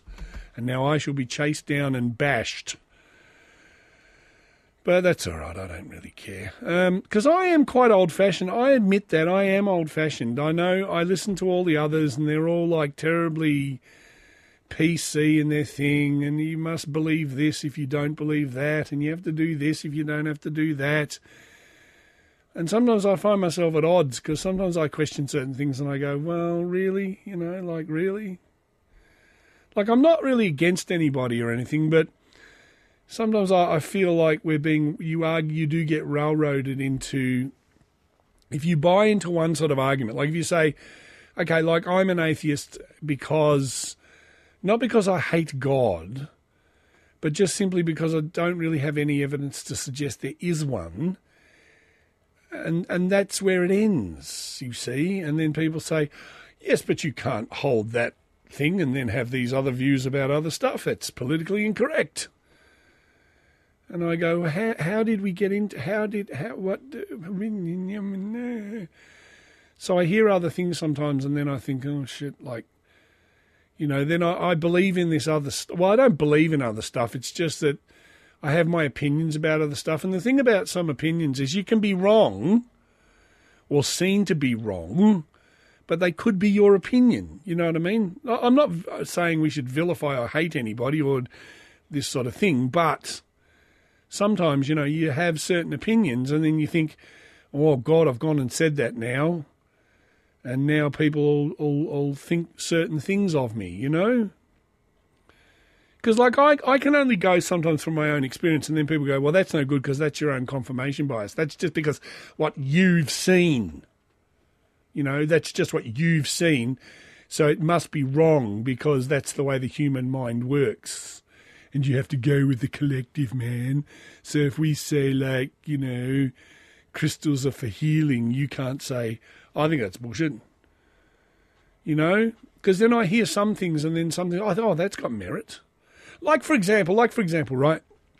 I said, they were talking about Elton John, and I don't know if this is true, because it might not be, because someone said with the first kid him and his partner, was it David, had, that somebody quoted Elton John, and I don't know if this is true, where they said, what about the birth mother, will the kid have anything to do with them? And then they said, no, it's nothing to do with her, it's this, whatever. But I don't know if that was Elton John, but I've heard other people, like even heterosexual people, right, for example, might say, no, we got this baby on a surrogate thing, or we adopted this kid from such and such, or so forth, or whatever.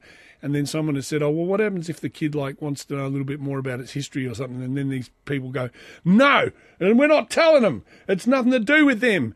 This is my little designer baby, and I've heard this with test tube kids too, and I've seen some of them now, and they're a funny shape when you're a test tube kid, and you look like Beaker from the Muppets. But some of them have come forward, and they've said, look, I'm really glad I'm here and everything, but now no one will tell me about the sperm donor that was my father. And every time I go to various places, I'm just banging my head against the wall, and no one will tell me anything about him because it's all anonymous. And then people go, well, you should shut the fuck up and just be happy that you're here because it's none of your business and you just get on with your life and stop fucking carrying on about what you miss your dad, you never met him. And then I feel for those people because I think, well, shouldn't we sort of put children first? So I'm not saying, for example, that a child who's adopted or was sort of half genetically created from some mad professor's lab or a kid of same-sex parents or any of that thing can't have a good and fulfilling life. Of course they can, but, sometimes I think people overlook the sort of needs of the kid a bit because, like, some kids could be go into any of those situations and the kid might go, I'm really not interested in what came before. I was happy to get the parents that I got there. Everything was wonderful. Not really interested in looking into anything prior to that. Don't really care. Quite happy. And I say, oh, good on you. That's cool. No worries. Yeah, great. But then others go, well, I would like to know more. And then sometimes you get like selfish parents, as I said, it's happened in heterosexual things too, or single parents or whatever, where they go, no, I'm not telling you. You're not, stop bothering me. No, mind your own business. And I've seen this with kids whose, like, mothers wouldn't necessarily tell them who the father was or anything. No, I'm not telling you. And then you see the people, they grow up and they go through a lot of pain,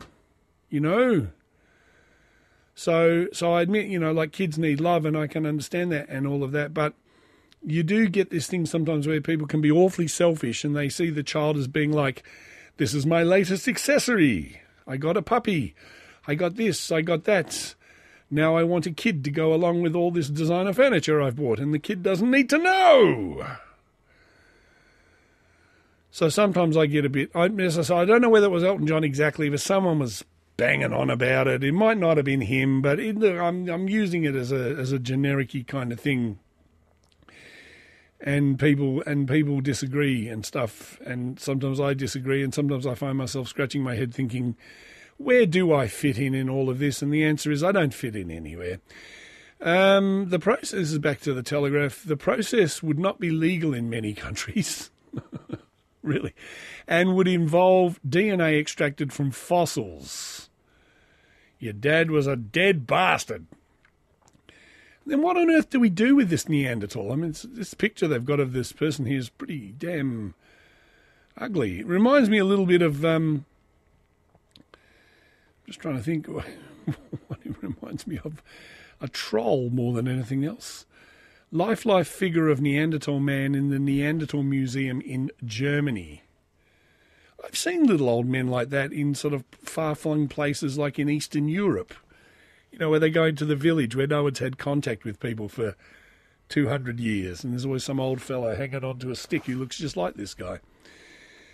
George Church, a genetics professor at the Harvard School of Medicine, said that the process was possible and that far from being brutal and primitive, Neanderthals are intelligent beings. So this little Neanderthal is going to be saying when it's born, you see, who was my dad? Where can I find this person?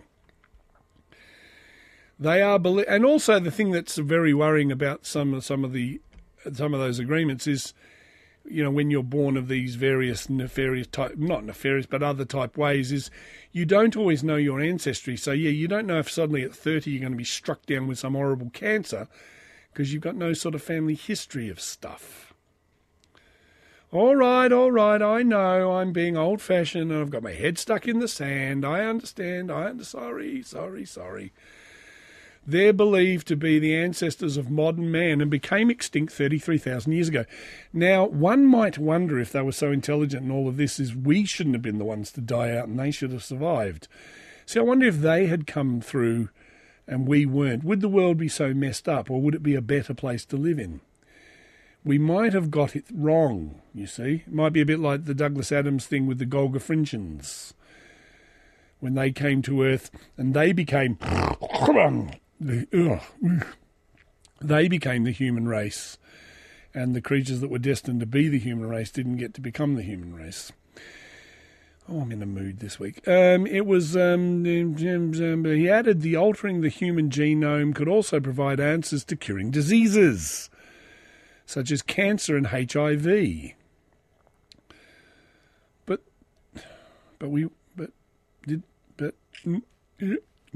obviously didn't have HIV or something. And hold the key to living to 120. God, I think some people live too long as it is, the way things are at the moment, really. He told Der Spiegel, the German magazine, Der Spiegel, I have managed to extract enough DNA from fossil bones to reconstruct the DNA of human species largely extinct. Now I need an adventurous female human. Well, as I said, there's lots of suburbs where you'll find that, mate. Don't worry, you'll be right. A professor claims he could introduce parts of Neanderthal genome to human stem cells and clone them to create a fetus, and the rest of the body as well as the fetus, that could then be implanted in a woman. Oh, dear. Professor Church helped start the Human Genome Project that mapped the human DNA as well as is well respected in the field. So Professor Church is well respected in the field. Not so much outside streets and shops. He's not as respected there. Down the pub on a Saturday night, obviously not respected at all because he can't seem to find an adventurous female. Was it Bacardi Breezes, I think, are very popular. They tend to like the sweet drinks, so try that. His comments will surprise most geneticists who believe that cloning humans is unacceptable. It's illegal in Britain. Professor Church, well, he should hang out with the Raelians. Oh, the Raelians have plenty of adventurous females. Oh, the Raelians are right into anything, man. Whatever floats your boat, that's cool with the Raelians, don't you worry. Oh, they're at it like knives, mate. Professor Church said we can clone all kinds of mammals. So it's very likely we could clone a human. Why shouldn't we be able to do so? He added, Neanderthals might think differently than we do. We know they had a larger cranial size. Cranial in the anal. They could be even more intelligent than us. Well, no, they weren't more fucking intelligent than us. Otherwise, they wouldn't have got themselves extincted, would they? When the time comes to deal with an epidemic or getting off the planet or whatever, it's conceivable their way of thinking could be beneficial.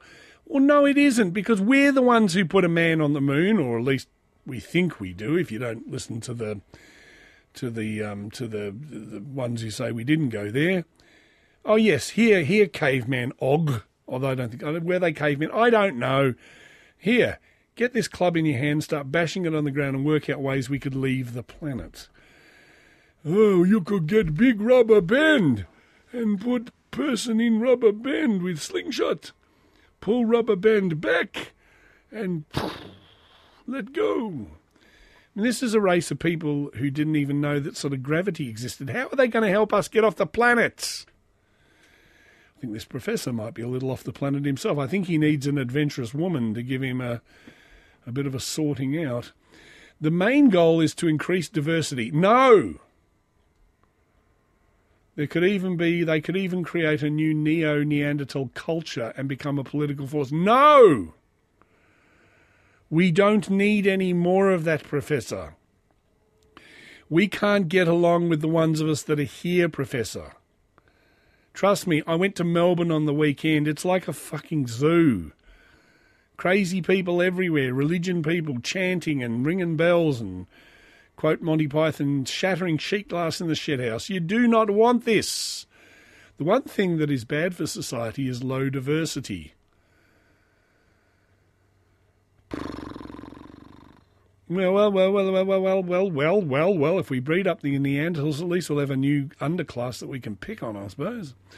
Professor Church said the technique would involve artificially creating DNA from fossilised material and introducing this into human stem cell lines. So we'd have GMO people, will we? Genetically modified people. Well, that's no good if the cannibals take over. If you were a cannibal, would you want to eat a genetically modified person? I think not. No, I like my food organic, man. Which reminds me, I must ring back that Stephanie, what's her name, from Melody's Marvellous Measles. Oh, dear. He discussed his idea in the latest book, Regenesis, How Synthetic Biology Will Reinvent Nature and Ourselves. He rules out recreating older human ancestors or dinosaurs. Oh, yes. Yes, Professor, that would be wrong. As was the subject of the Jurassic Park films, because the age limit of useful DNA is about 1 million years. You can always tell because it's actually stamped on the DNA like a milk carton. You know, it has its little best before date.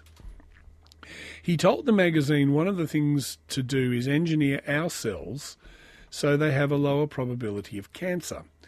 And then once we have a lower probability of cancer, you can crank up their self-renewal properties. Oh, I wonder which real estate agent would sell self-renewal properties. There'll be someone out there, don't worry. So they have a lower probability of senescence, senescence,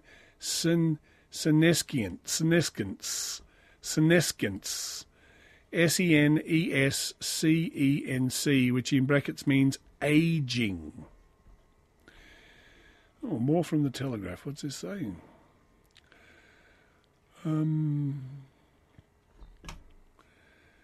Telegraph UK. Strongest evidence yet to there being life on Mars. Martian rocks from a crater hit by a meteorite may contain the strongest evidence yet that there's life on Mars. Chances of anything coming from Mars are 1,000,000 to 1, he said. Chances of anything coming from Mars are 1,000,000 to 1, but still they come. Remember that, Jeff Wayne's War of the Worlds? That was good, wasn't it? Professor John Parnell, 55, has co-written a theory. This is my theory. With Dr. Joseph Mikulski, a planetary geologist at the Natural History Museum, that suggests they've discovered the best signs of life in the huge McLaughlin crater on the surface of Mars. The document published today in the National Geoscience Journal of Sciencing and Sciencing describes the... How is it with pay TV too? Like you have the National Geographic Channel and it's so crappy. What is that? I don't have pay TV, so I don't know. But I always see like these so-called Nat Geo docos that all seem rather flimsy. Do they still have the pictures of the women with the big flat breasts? That's what I want to know. Pancake breasts. Brought to you by the Pancake Parlour. Pour maple syrup all over them and give them a good suck. Describes how they assessed the crater created by a meteorite which smashed into the surface of Mars, flinging rocks from miles below up. The rocks appear to be made of clay and minerals which have been altered by water. Like I said, we can't deal with the life that's here, let alone worrying about what's going on Mars. The essential element to support life. Speaking from his laboratory in the University of Aberdeen, geochemist Professor Parnell said, "We could be so close to discovering it was if it was there, or if there was life in Mars, you bastard. And whether we should buy him a wee little drink on a Saturday night down the pub when we're trying to find an adventurous woman who let us put our Neanderthal sperms in her." We all know from studies that a substantial proportion of life on Earth is also in the subsurface. And by studying the McLaughlin crater, we can see similar conditions beneath the surface of Mars thanks to observations on the rocks brought up by a meteor strike. Apparently there can be no life on the surface of Mars because it's bathed in radiation. And it is completely frozen. A bit like those people who have cancer that go and sit in old uranium mines, breathing in the radioactive air, believing that it's going to fix their cancer, but it's actually probably going to make them worse. However, no, don't worry. Give the merchants of Woo a chance to fly to Mars. They'll all have you up there. However, life in the subsurface would be protected from that. And there's no reason why there isn't bacteria and other microbes that were still living in the small cracks well below the surface of Mars. One or the other things we have discussed in our paper is this bacteria could be living off hydrogen, which is exactly the same as what microbes beneath the surface of the Earth are doing too. Unfortunately, we won't find any evidence of animals, as the most complex life you'll get on the subsurface would be fungi or fungula. But fungi aren't even that far removed from plants and animals, so I think you could say that life on Mars could be complex but small. I think he's hedging his bets always there, don't you? Just a little. We don't need any more life. We've got enough we can't deal with now. I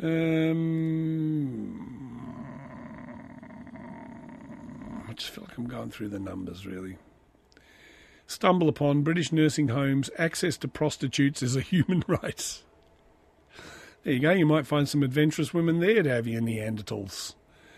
The director of a British nursing home in East Sussex, Great Britain, argued recently that access to sex workers is a human right, saying her staff has helped the residents of the Chaseley Trust Home access adult services when they're feeling frustrated. Yes. So if you had sort of like a nursing fantasy, you'd have to bring someone in from elsewhere when there's already perfectly good nurses there. People have needs. So sometimes we need to set the room up in a certain way. Chaseley manager Sue Watt told The Sun, calling access to sex workers a human right. But you can imagine when the do-gooders come in and they say, "See that old man over there? He's covered in welts and bruises. What unspeakable things have you done to this poor old fellow?" Oh, no, we had to import someone in to put those bruises and welts there. We assure you, it's nothing to do with our duty of care. It's the way he likes it. We are there to help, she reportedly said. We use a private consultant who arranges everything. They call them people pimps, don't they?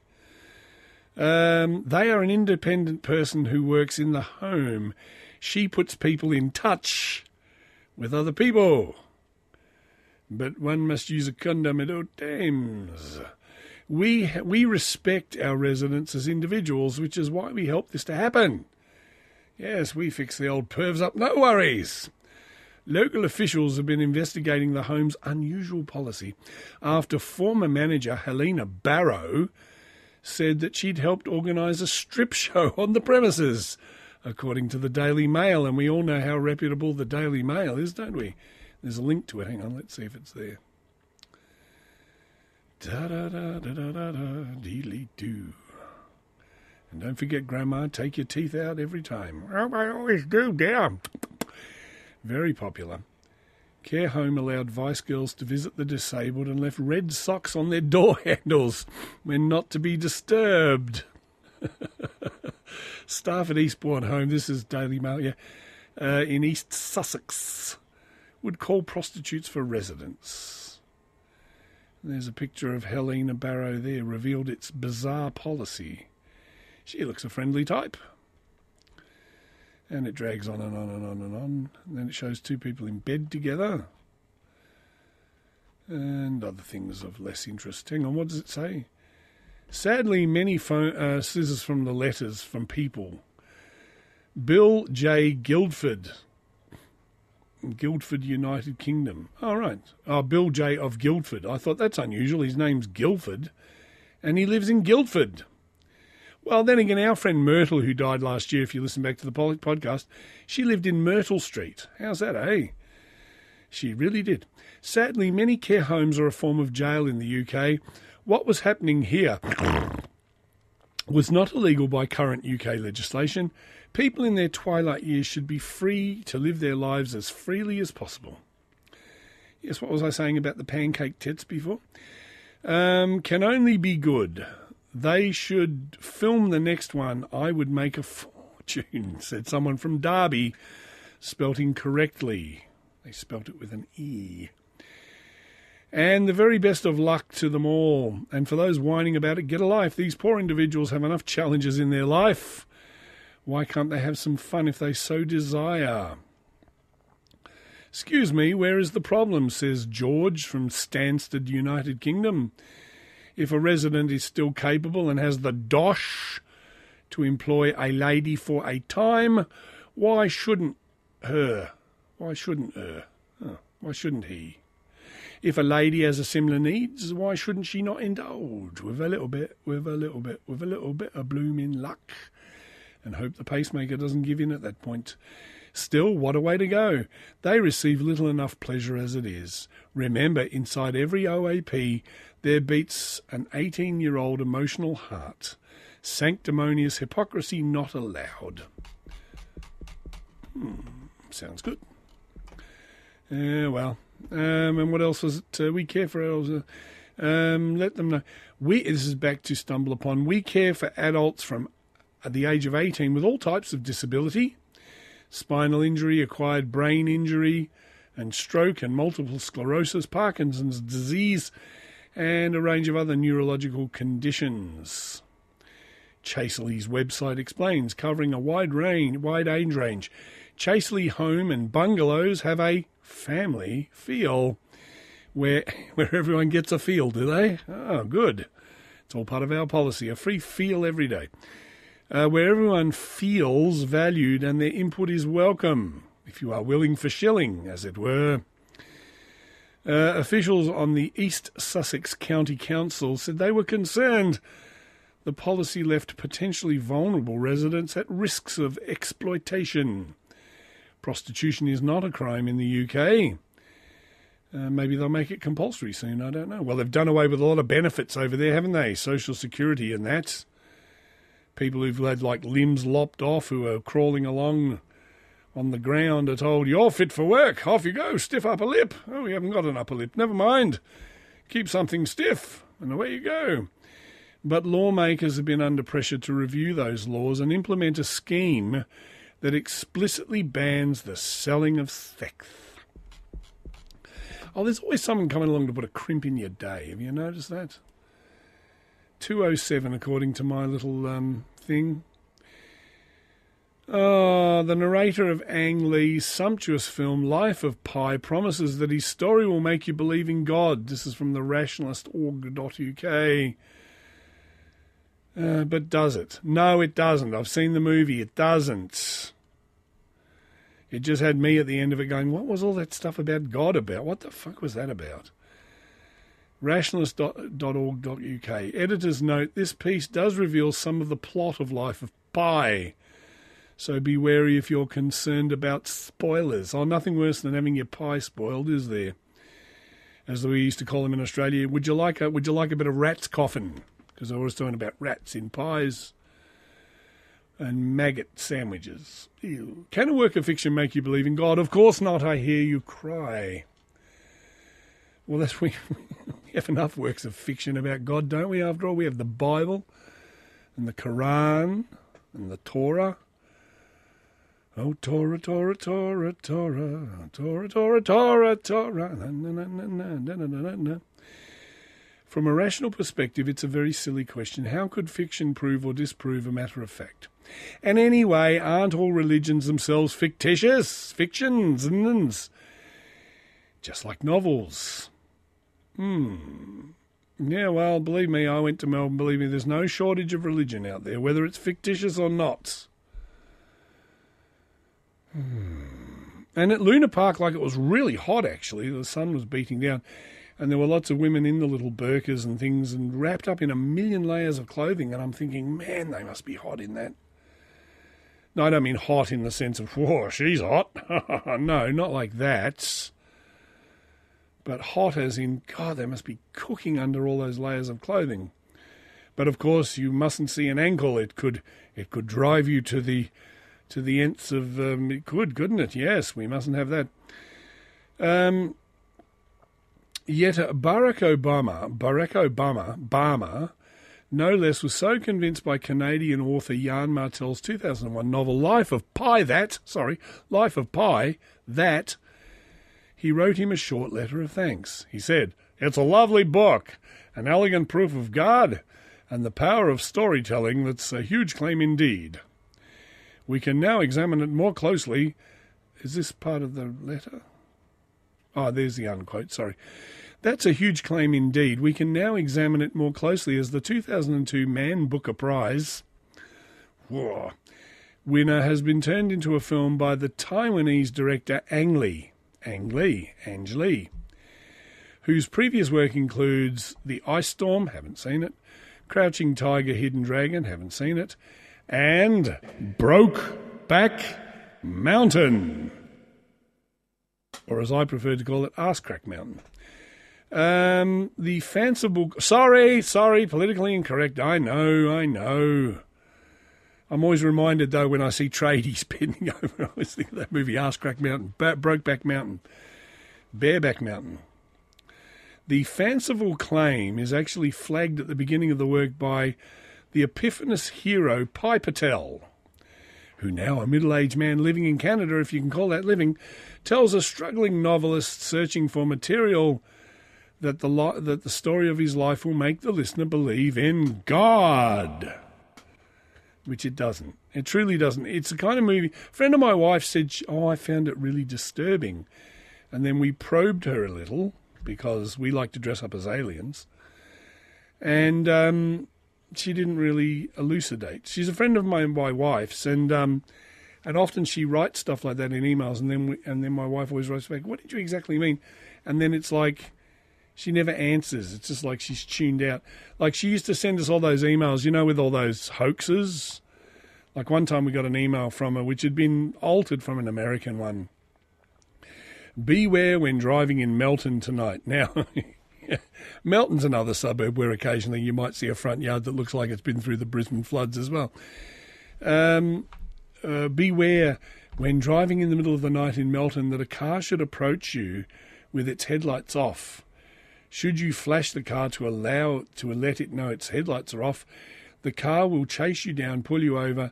Gunmen will get out and shoot you through the head. The local police are warning residents to be aware of this. And then she said, my husband's got to go to Melton tomorrow night and I'm awfully worried. And so we looked it up on Snopes straight away. And, of course, it's just a load of fucking bullshit because, in a suburb like Melton, I know law and order may have gone a little to the wall, but if there was a car driving around in the middle, and it's not a huge place, and people were being shot by this mysterious car, we may just have heard about it on the news.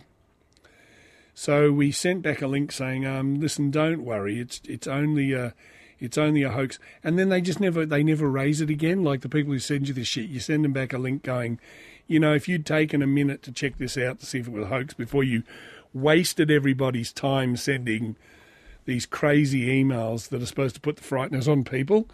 Thank you. You won't talk now, will you? You won't say a word. It's a weg whisk, but I use it as a drum, like a brush on a drum. The other one fell apart. Thank you for the macaroons. One has pink spotty business. Macaron, sorry. Yes, I would. I'm not on form as much today. I feel... Oh, good. I feel I've just wasted people's time. Yes, I did talk about Huey. Yes, I did. I did talk about Huey. Where was I? Yeah, so these people send this stuff, and they always send it like there's always this big fear, People are coming to this country and they receive all these benefits and stuff and things, and then you look it up and it's not true. And you always write back to people and say, look this stuff up before you send it. And then people always just go really quiet. Believe in God. We might question the wisdom of laying your deck of theological cards on the table so soon. If anything, it's likely to make us less willing to suspend disbelief. Being told what we'll believe in advance is positively inviting sceptical counter-reaction. Yes, you've got a point there. That's how I felt too. Although not really, because I thought I'm always willing to be convinced. If I can find any proof whatsoever that of something greater than this thing, of what we might perchance call a god, if I can see any sort of proof of it, trust me, I'll be the first one to jump the fence. Because I think that sometimes, atheists will say, well, no, we are more happy than religious people because we live in the moment. We live, for this lifetime. We're not sacrificing the benefits of this lifetime and denouncing it as all being a bit of a waste of time because there's something better. There's something better waiting on the other side. And we just tend to believe that, we've got to live for the here and now and make the world a better place for now, for our children and stuff. And then that's supposed to make us happier. But the thing is, does it really make us happier? Because sometimes I don't feel happy. Sometimes I think, yeah, it is all a bit sort of whatever. And wouldn't it be good if there was sort of like the other side? And then I knew that, but then I think, but you got no proof of that. So it's like, well, you just have to resolve yourself to it. And then you have to say, well, life can't be all Luna Park and fun every 5 seconds of the day, can it? No, it can't. There are inescapable realities that one has to face. So I hope that when I go, I'm barking mad. I probably don't have far to go, do I? That I'm completely unaware of my surroundings. I almost wish dementia upon myself for the last, 6 months to a year or whatever of my life, so that when I shake off this mortal coil, as it were, I've no idea what is going on. Because sometimes I wish I had no idea what was going on now. And sometimes I'm not so sure I do. Propaganda or didactic art succeeds when we're best totally unaware of it, according to this, rationalist.org. I was brought up in the 50s on a diet of TV and matinee westerns. And in the woods near my grandfather's house, we regularly played cowboys and Indians. Oh, no, you didn't. How politically incorrect. I think you should have called it invaders and indigenous persons of the American continent. The Indians were always the baddies, for that is what was presented by Hollywood. Hooray for Hollywood. There was an occasional good Indian like Tonto in The Lone Ranger. Was it the Lone Ranger said, well, Tonto, here we are, surrounded by 1,000 angry braves that are likely to kill us at the drop of a hat. So there's just... There's just us two against those thousands. What are we going to do, Tonto? And Tonto looked at the Lone Ranger and said, we? What do you mean we, paleface? Don't you just mean you? The Lone Ranger, but generally they were savage and cruel. Oh, so very cruel. Then at the beginning of the 1970s, I saw Soldier Blue. Yes, because when we were in Melbourne too, I did see all the chalk outlines on... There's this funny-looking sort of like city square thing, and in this 80s when it was launched, it had water fountains and shops and streets and something called the Yellow Peril, which was this. It's hard to explain. It was sort of like this sculpture sort of thing that everyone hated, the Yellow Peril, and eventually I think they ended up throwing it in the Yarra River, which by the way has huge amounts now of E. coli in it. Anyway, we were walking along the revamped City Square, and someone, of course, had put in chalk mark, celebrate Invasion Day, which is how the Indigenous people tend to see Australia Day, because it's Invasion Day. And as I said, look, they're nice. Pink little macarons, eh? Could be worse. So that's what I'm saying with the Neanderthals. We don't need any more people. We truly don't. We can't resolve our issues with the ones of us that are here. I mean, at the moment we've got Mali. That's all going mental, and Egypt's a mess, and certain places in the world are like basket cases. And really, like most of us who are probably downloading this, although I did notice somewhere someone in Jordan is downloading my podcast. I'd say be very careful about downloading this podcast if you live in the Islamic world. If it's one of those fascist-y sort of junta places, you could be put up against the wall and shot, or have your head cut off, or one of the two. And so by an accident of birth, a lot of us that download this podcast are just really lucky to happen to be born where we were.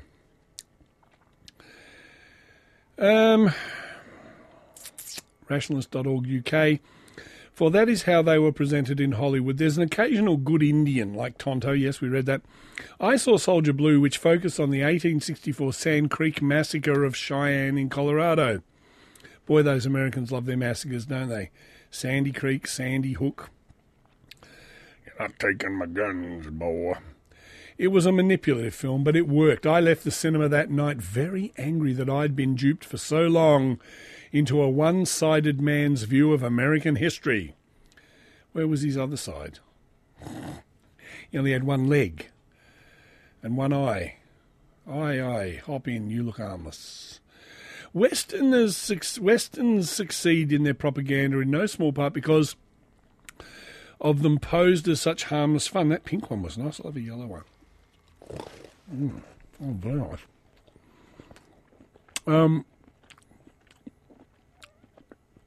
Most of them are posed as harmless fun and should not be taken too seriously. My dad loved Westerns.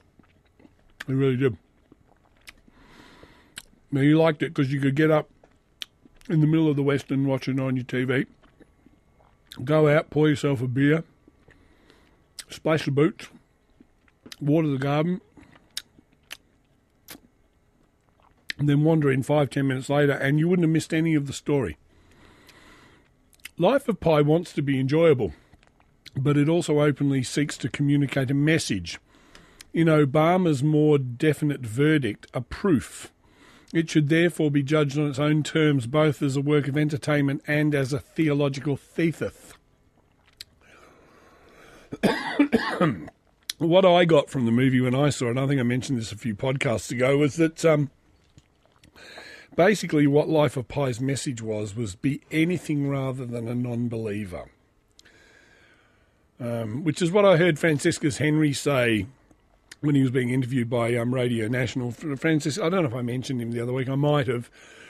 I kind of like him. He does sort of like good stuff for the kids and that, and he's a really good entertainer and everything, but he's really religious.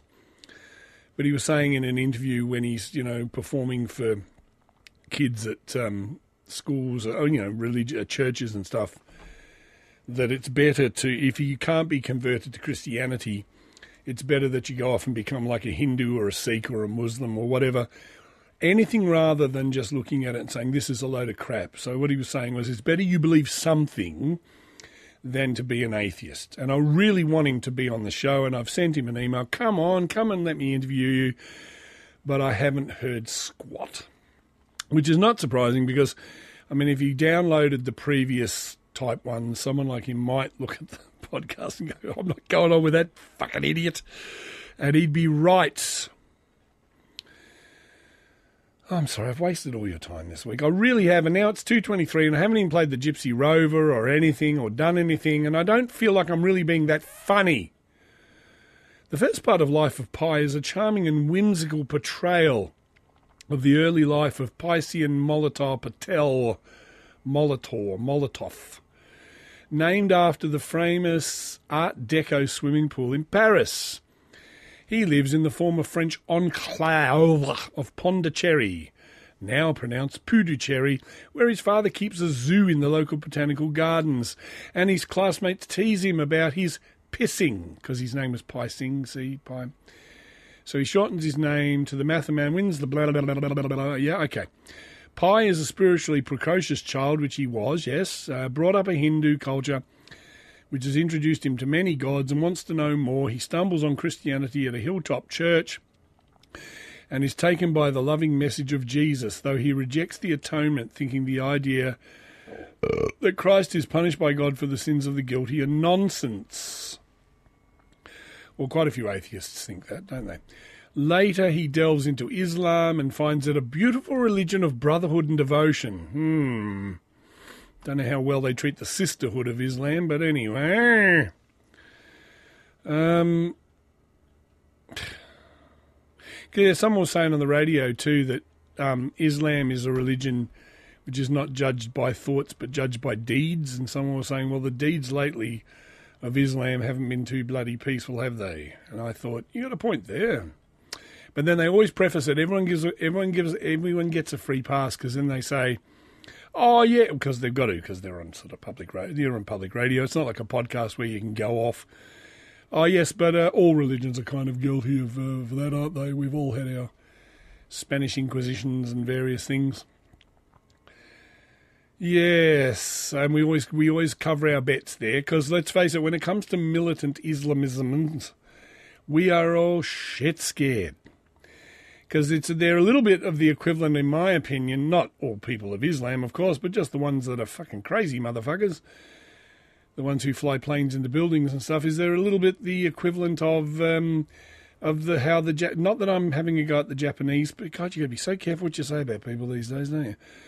Little bit like the Second World War. Remember the war? Do you remember the war? When, like, the kamikaze pilots used to fly themselves into shit. Once you can convince people to go out and die for their cause and take as many motherfuckers with them as they possibly can, it all becomes a little scary.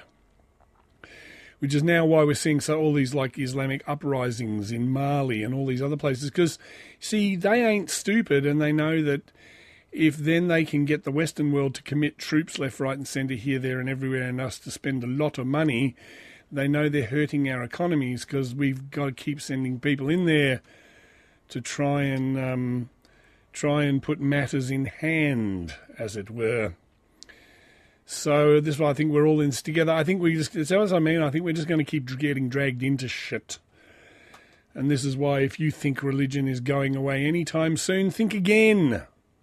It's all well and good for us Dawkinsy types to sit up here and pontificate our nonsense, but there's other nonsense out there too, and some of it is quite violent.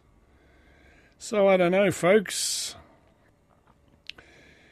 Yes, I've just been getting really annoyed lately too, because I don't know. You see it on Facebook all the time, you know. Oh, come and sign this petition from change.org about this or that or this, or the world is this, and come and do this and this and this and this. And people rant and rave, oh, I hate this about this and this and that and the other. And then I sort of look at it and I think we're also sort of busy ranting and raving on Facebook and things, when really it actually doesn't really make any difference about what somebody's written on Facebook, because it just goes down the news feed and gets further and further away, and probably no one really cares. And if you really wanted to change something, you'd be better off, as they say, putting bums on seats and actually, I don't know, going to your local member, as it were, or some sort of lawmaker as a group of people and saying, look, this or this has to change. We are now like lobbyists. Because, I don't know, people just rant and rave on the internet, and really, does it really do anything? I sort of don't think it does. From what I can see, I don't think it does. I don't think people really change their minds. As my old dad used to say, leopards don't change their spots. And in so many ways, that's kind of true. Like, you know, racists still stay as racists. Fundamental religious people still say as fundamental religiousness. Some of us change in our lives to a degree, and that's true, and there is change and there are things, but do people really change on the inside? See, that's why I'm so keen to keep Access Ministries away from our school children, because it really is put into you at an early age, and then you can't really break it, can you? Clearly, back to this, we are too meant to see that all religions are at heart the same. Because they speak an ultimate spiritual reality that will enable us to live better lives. Oh, yes! How true! When I'm strapping dynamite to myself to run into some busy building, yes, that's better life, isn't it? No, all religions are at heart aren't the same, I say, apart from the fact that they're built on a fairy tale. The fairy tale may vary, but they're not the same, because if you go to a born-again fundamentalist-type Christian and you say, what do you think of Islam, you will get a spray like you wouldn't believe. Or go to someone who's quite an ardent Muslim and say, what do you think about Jesus being the Son of God? And you just wait and you will hear, yes, you will, and any other religion. And then it makes you laugh, doesn't it? Just when you think there are too many religions in the world, in the 50s along comes Scientology just to add to the bullshit. Pi's position does seem similar to that of Gandhi, who envisage the world religions as individual branches of the same tree. No. Some trees, as you might know, can be grafted with branches of other trees, and they do all right and some don't. But no, I don't think they are individual branches of the same tree, because individual branches of the same tree are the same tree. And there is no way that fundamental Islam is the same as fundamental Christianity. Yes, we see great acts of kindness and stuff amongst people who help other people, as we've learnt in sort of the Bible of the Good Samaritan helping the other one. But that's an individual sort of thing that comes down to where you know that in our sort of evolution we've learnt that helping each other out is kind of good for society. But once we gather ourselves in little gangs of people, we don't feel the same way. Another illustration of what the philosopher John Hicks called the pluralistic hypothesis is the ancient Indian parable of 3 blind men touching an elephant. Oh, the first blind man is holding the elephant's leg, and he says, "I think the elephant is like a trunk of a great tree." The second blind man disagrees, holding the elephant's trunk, and he says, "I believe the elephant is like a large snake." Right, and the third blind man believes, why are we letting blind people touch snakes? That's the only reason he could know what a snake was like, wasn't he?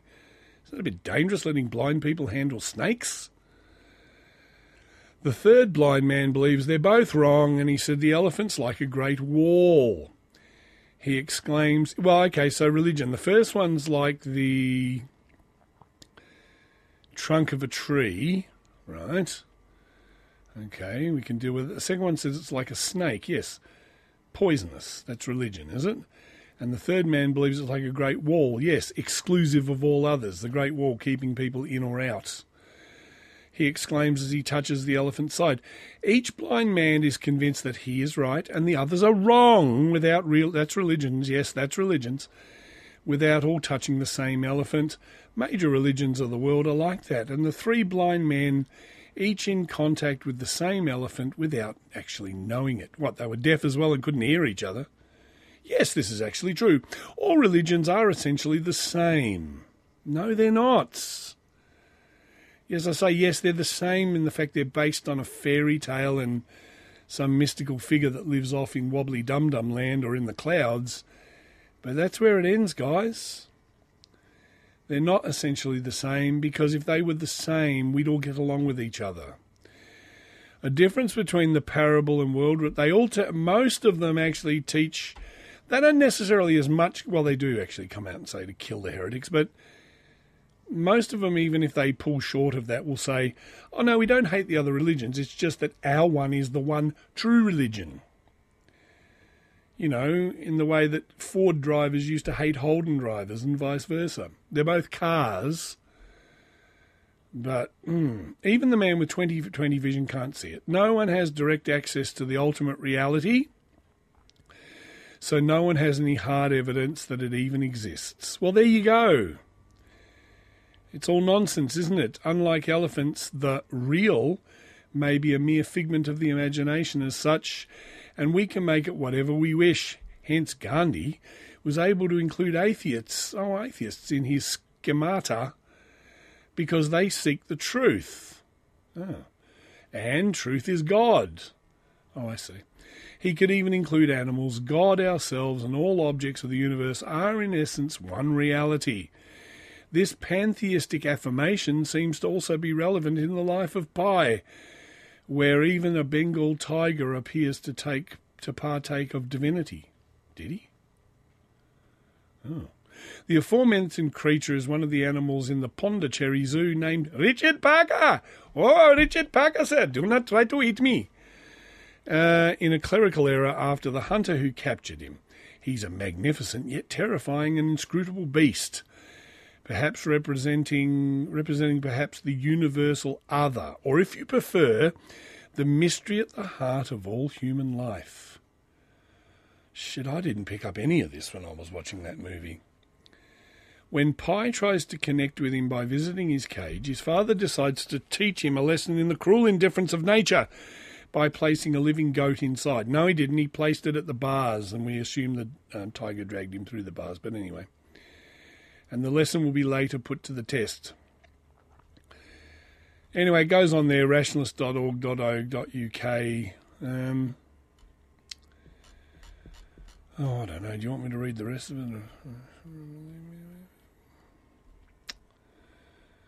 I don't know.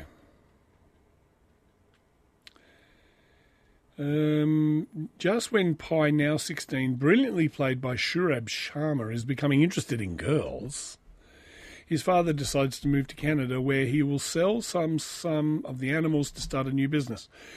The family and some of the menagerie board the Japanese cargo ship in the Philippines, but this passage from India meets with tragedy in a storm above the Mariana Trench, where this apparently an explosion on board, blah, blah, blah.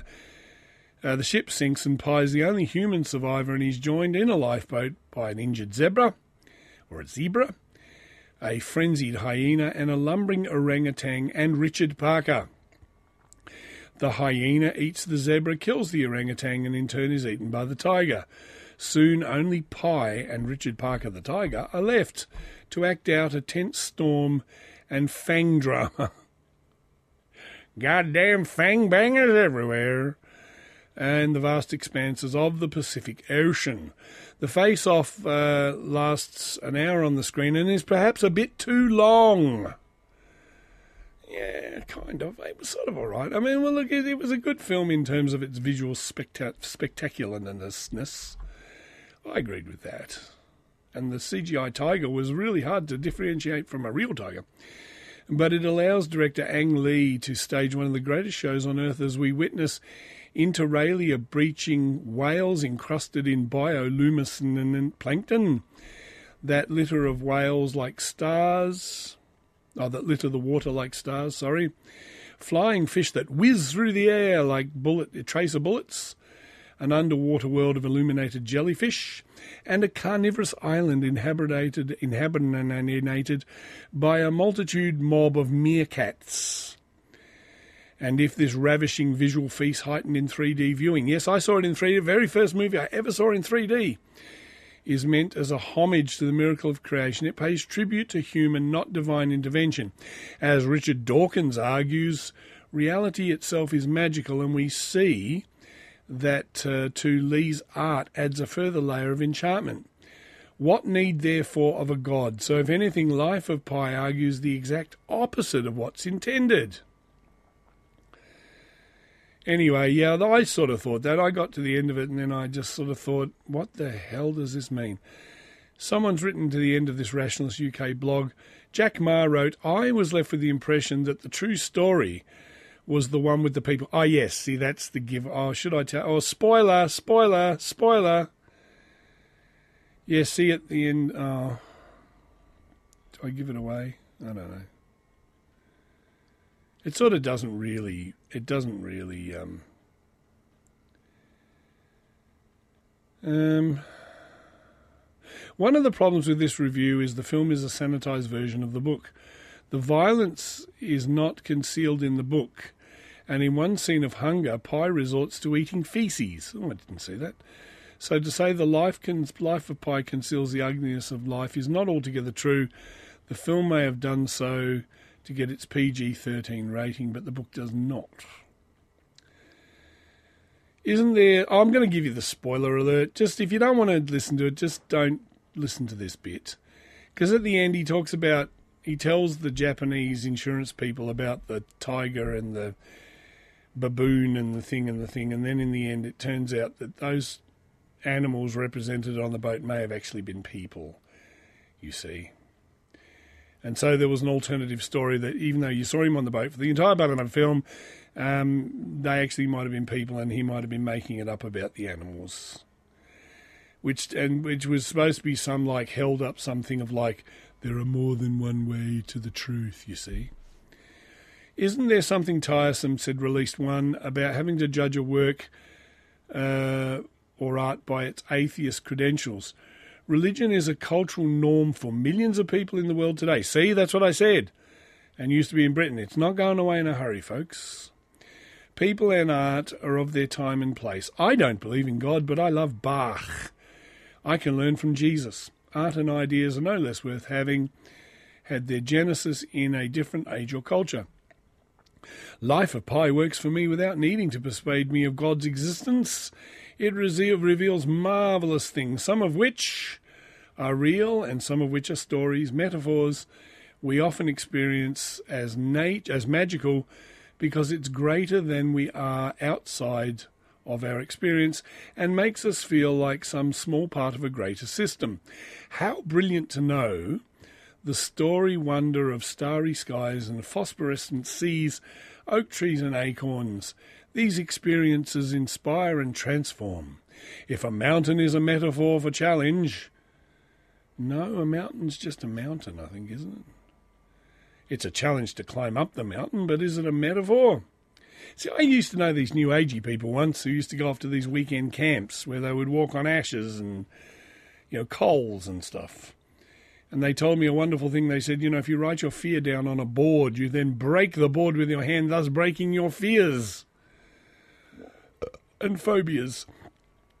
And I said, no, you're just breaking a board. And by the way, it's a very flimsy piece of pine, and they make sure you hit the right way of the grain, so of course it breaks in half. And then they did the thing, yes, but it's symbolic of your fears. And I said, well, why don't you just, face your fears? Oh, well, it's easier to break a board. I said, well, what was your fear? And someone said, the usual thing, like speaking in public. And I said, well, you broke the board. Are you any better now at speaking in public? Oh, no, I'm still terrified of it. So you broke a board, basically, then, did you? Oh, you're just being cynical. If you came along to one of those weekends, you'd see how different it is. And I said, no, I wouldn't. They go, oh, then you'd get nothing out of it, then we don't want you to come with us. I said, good, because I wouldn't go anyway. If a mountain is a metaphor for challenge and exploration and learning a whole lot more, then film, music and poetry and art and architecture are all language which heighten and multiply the metaphors. And with them, our own experience of the world. Do we think any less of Tarkovsky if we don't get the boy watering the tree? All right, I'll feign ignorance. I don't know who Tarkovsky. I don't feign ignorance. I am ignorant. Hang on. Yes, a lot of the New Age people listening to that would say I was, yes. Russian-Soviet filmmaker. Come on, hurry up, Wikipedia. Hurry up. Andrei Arsenev Tarkovsky, born in 1932, died 1986, was a Soviet and Russian filmmaker. Oh, well, he was just a bloody shill for the Communist Party then, wasn't he? Tarkovsky's films include Andrei Rublev's Solaris, The Mirror and Stalker. He directed the first 5 of his 7 feature films in the Soviet Union, and the last 2 films were produced in Italy and Sweden.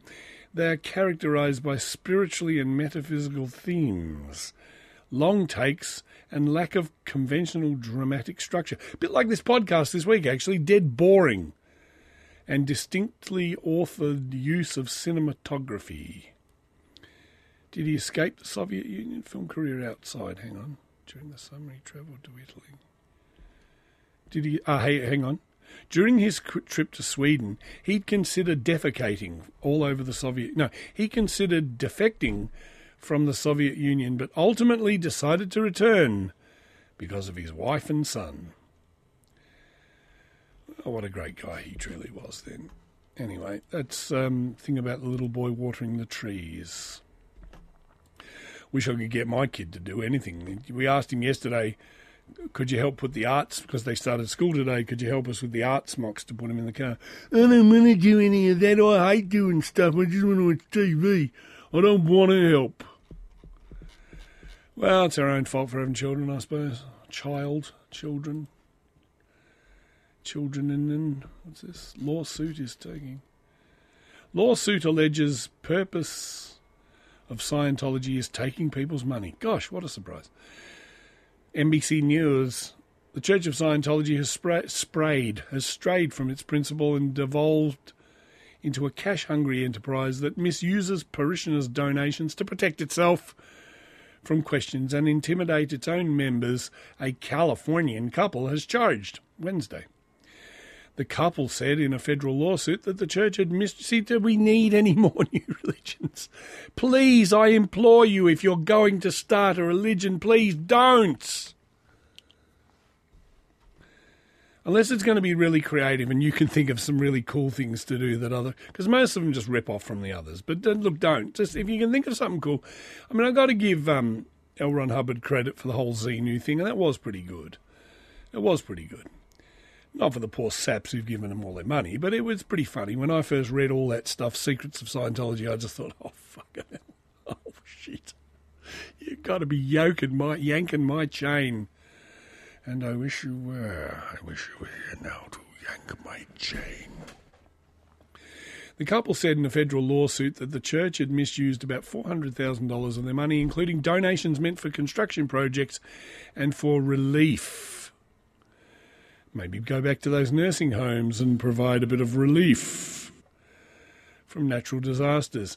They also said that church donations had been used to finance high-priced lifestyle of its leader, Mr. David Miscavige. The lawsuit, filed in Tampa Bay, Florida, by Luis and Rocco Garcia Irvine of California Thingy, accuses the church of fraud. Oh, really? The church said in a statement it had not been served and could not comment on the lawsuit. It added, usually you can comment, can't you? Is it afterwards you can't comment? Depends where you live. Soon, if you live in Australia, you won't be able to say fuck all about nothing with this new bullshit that the Gillard government's carrying on about. It added, we can unequivocally state all funds solicited are used for charitable and religious purposes or porpoises for which they were donated. The Garcias were members of the church for 28 years before leaving in 2010.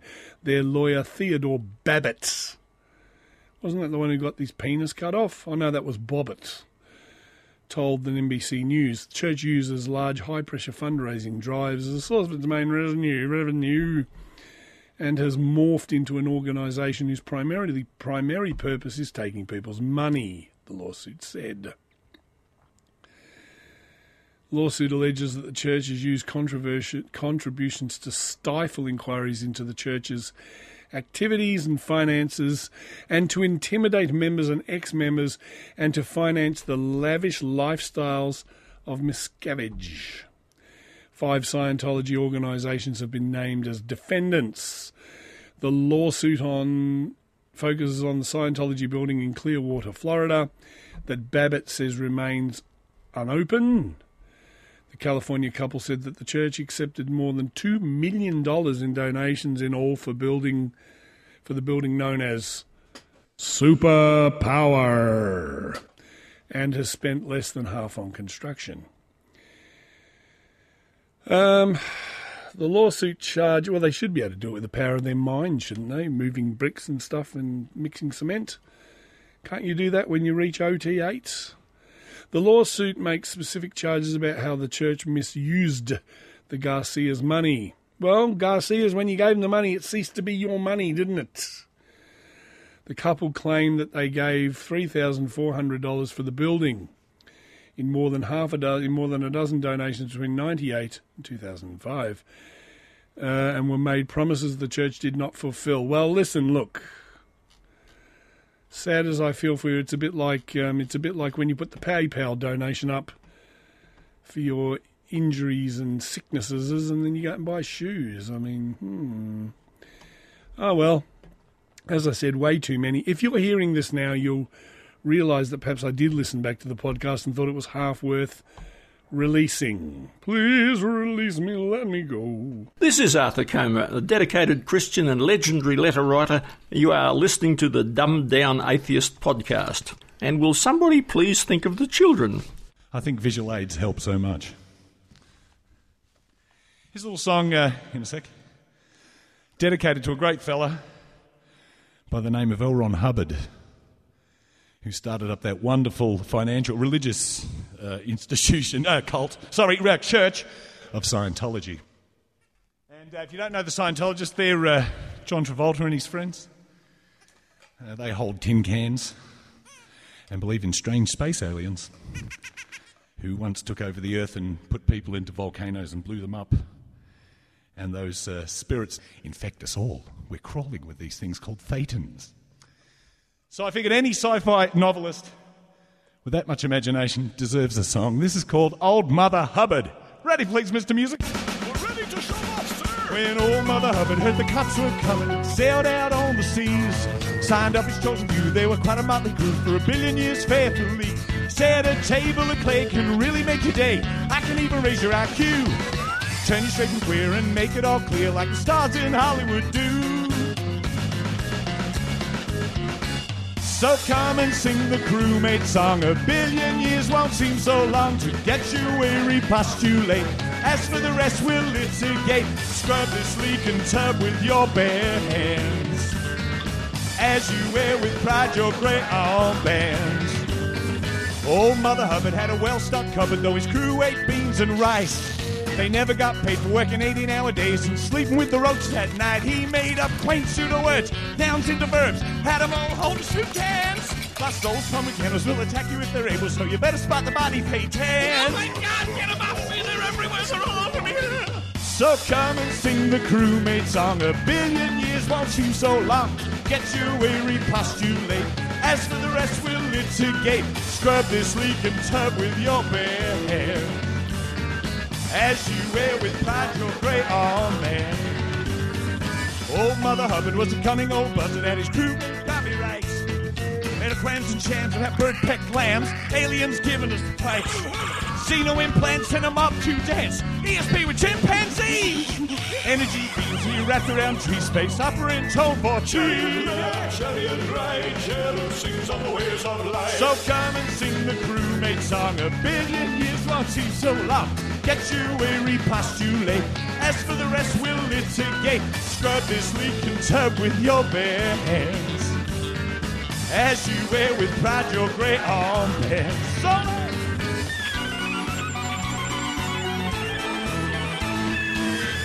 space adventure.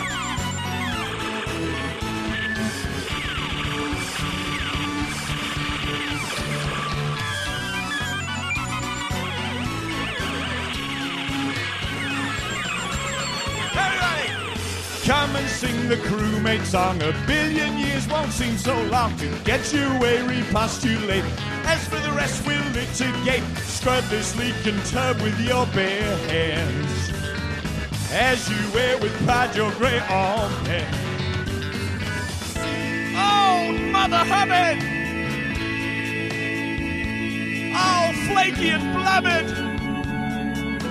Knew the end was coming. So he ascended like a spirit in the sky. But someone replaced him. A most barefaced Messiah. Barefaced Messiah is a barefaced naughty boy. So if you're jaded by living and you want to be forgiven, I'll start a new religion from scratch. Stolen from Crowley when he chucked the tail, and I'll churn out my novels for cash. Yeah! So come and sing the crewmate song. 1 billion years won't seem so long to get you where we postulate. As for the rest, we'll litigate. Scrub this leaking tub with your bare hand as you wear with pride your grey armband. When old Mother Hubbard heard the cops were coming, sailed out on the seas. Old Mother Hubbard was a well-stocked cupboard, but his crew ate rice and beans. Old Mother Hubbard was a cunning old buzzard, had his words made copyright. Old Mother Hubbard, flabby Hubbard, descended like a spirit in the sky. Should old acquaintance be forgot? Thank you. Good night.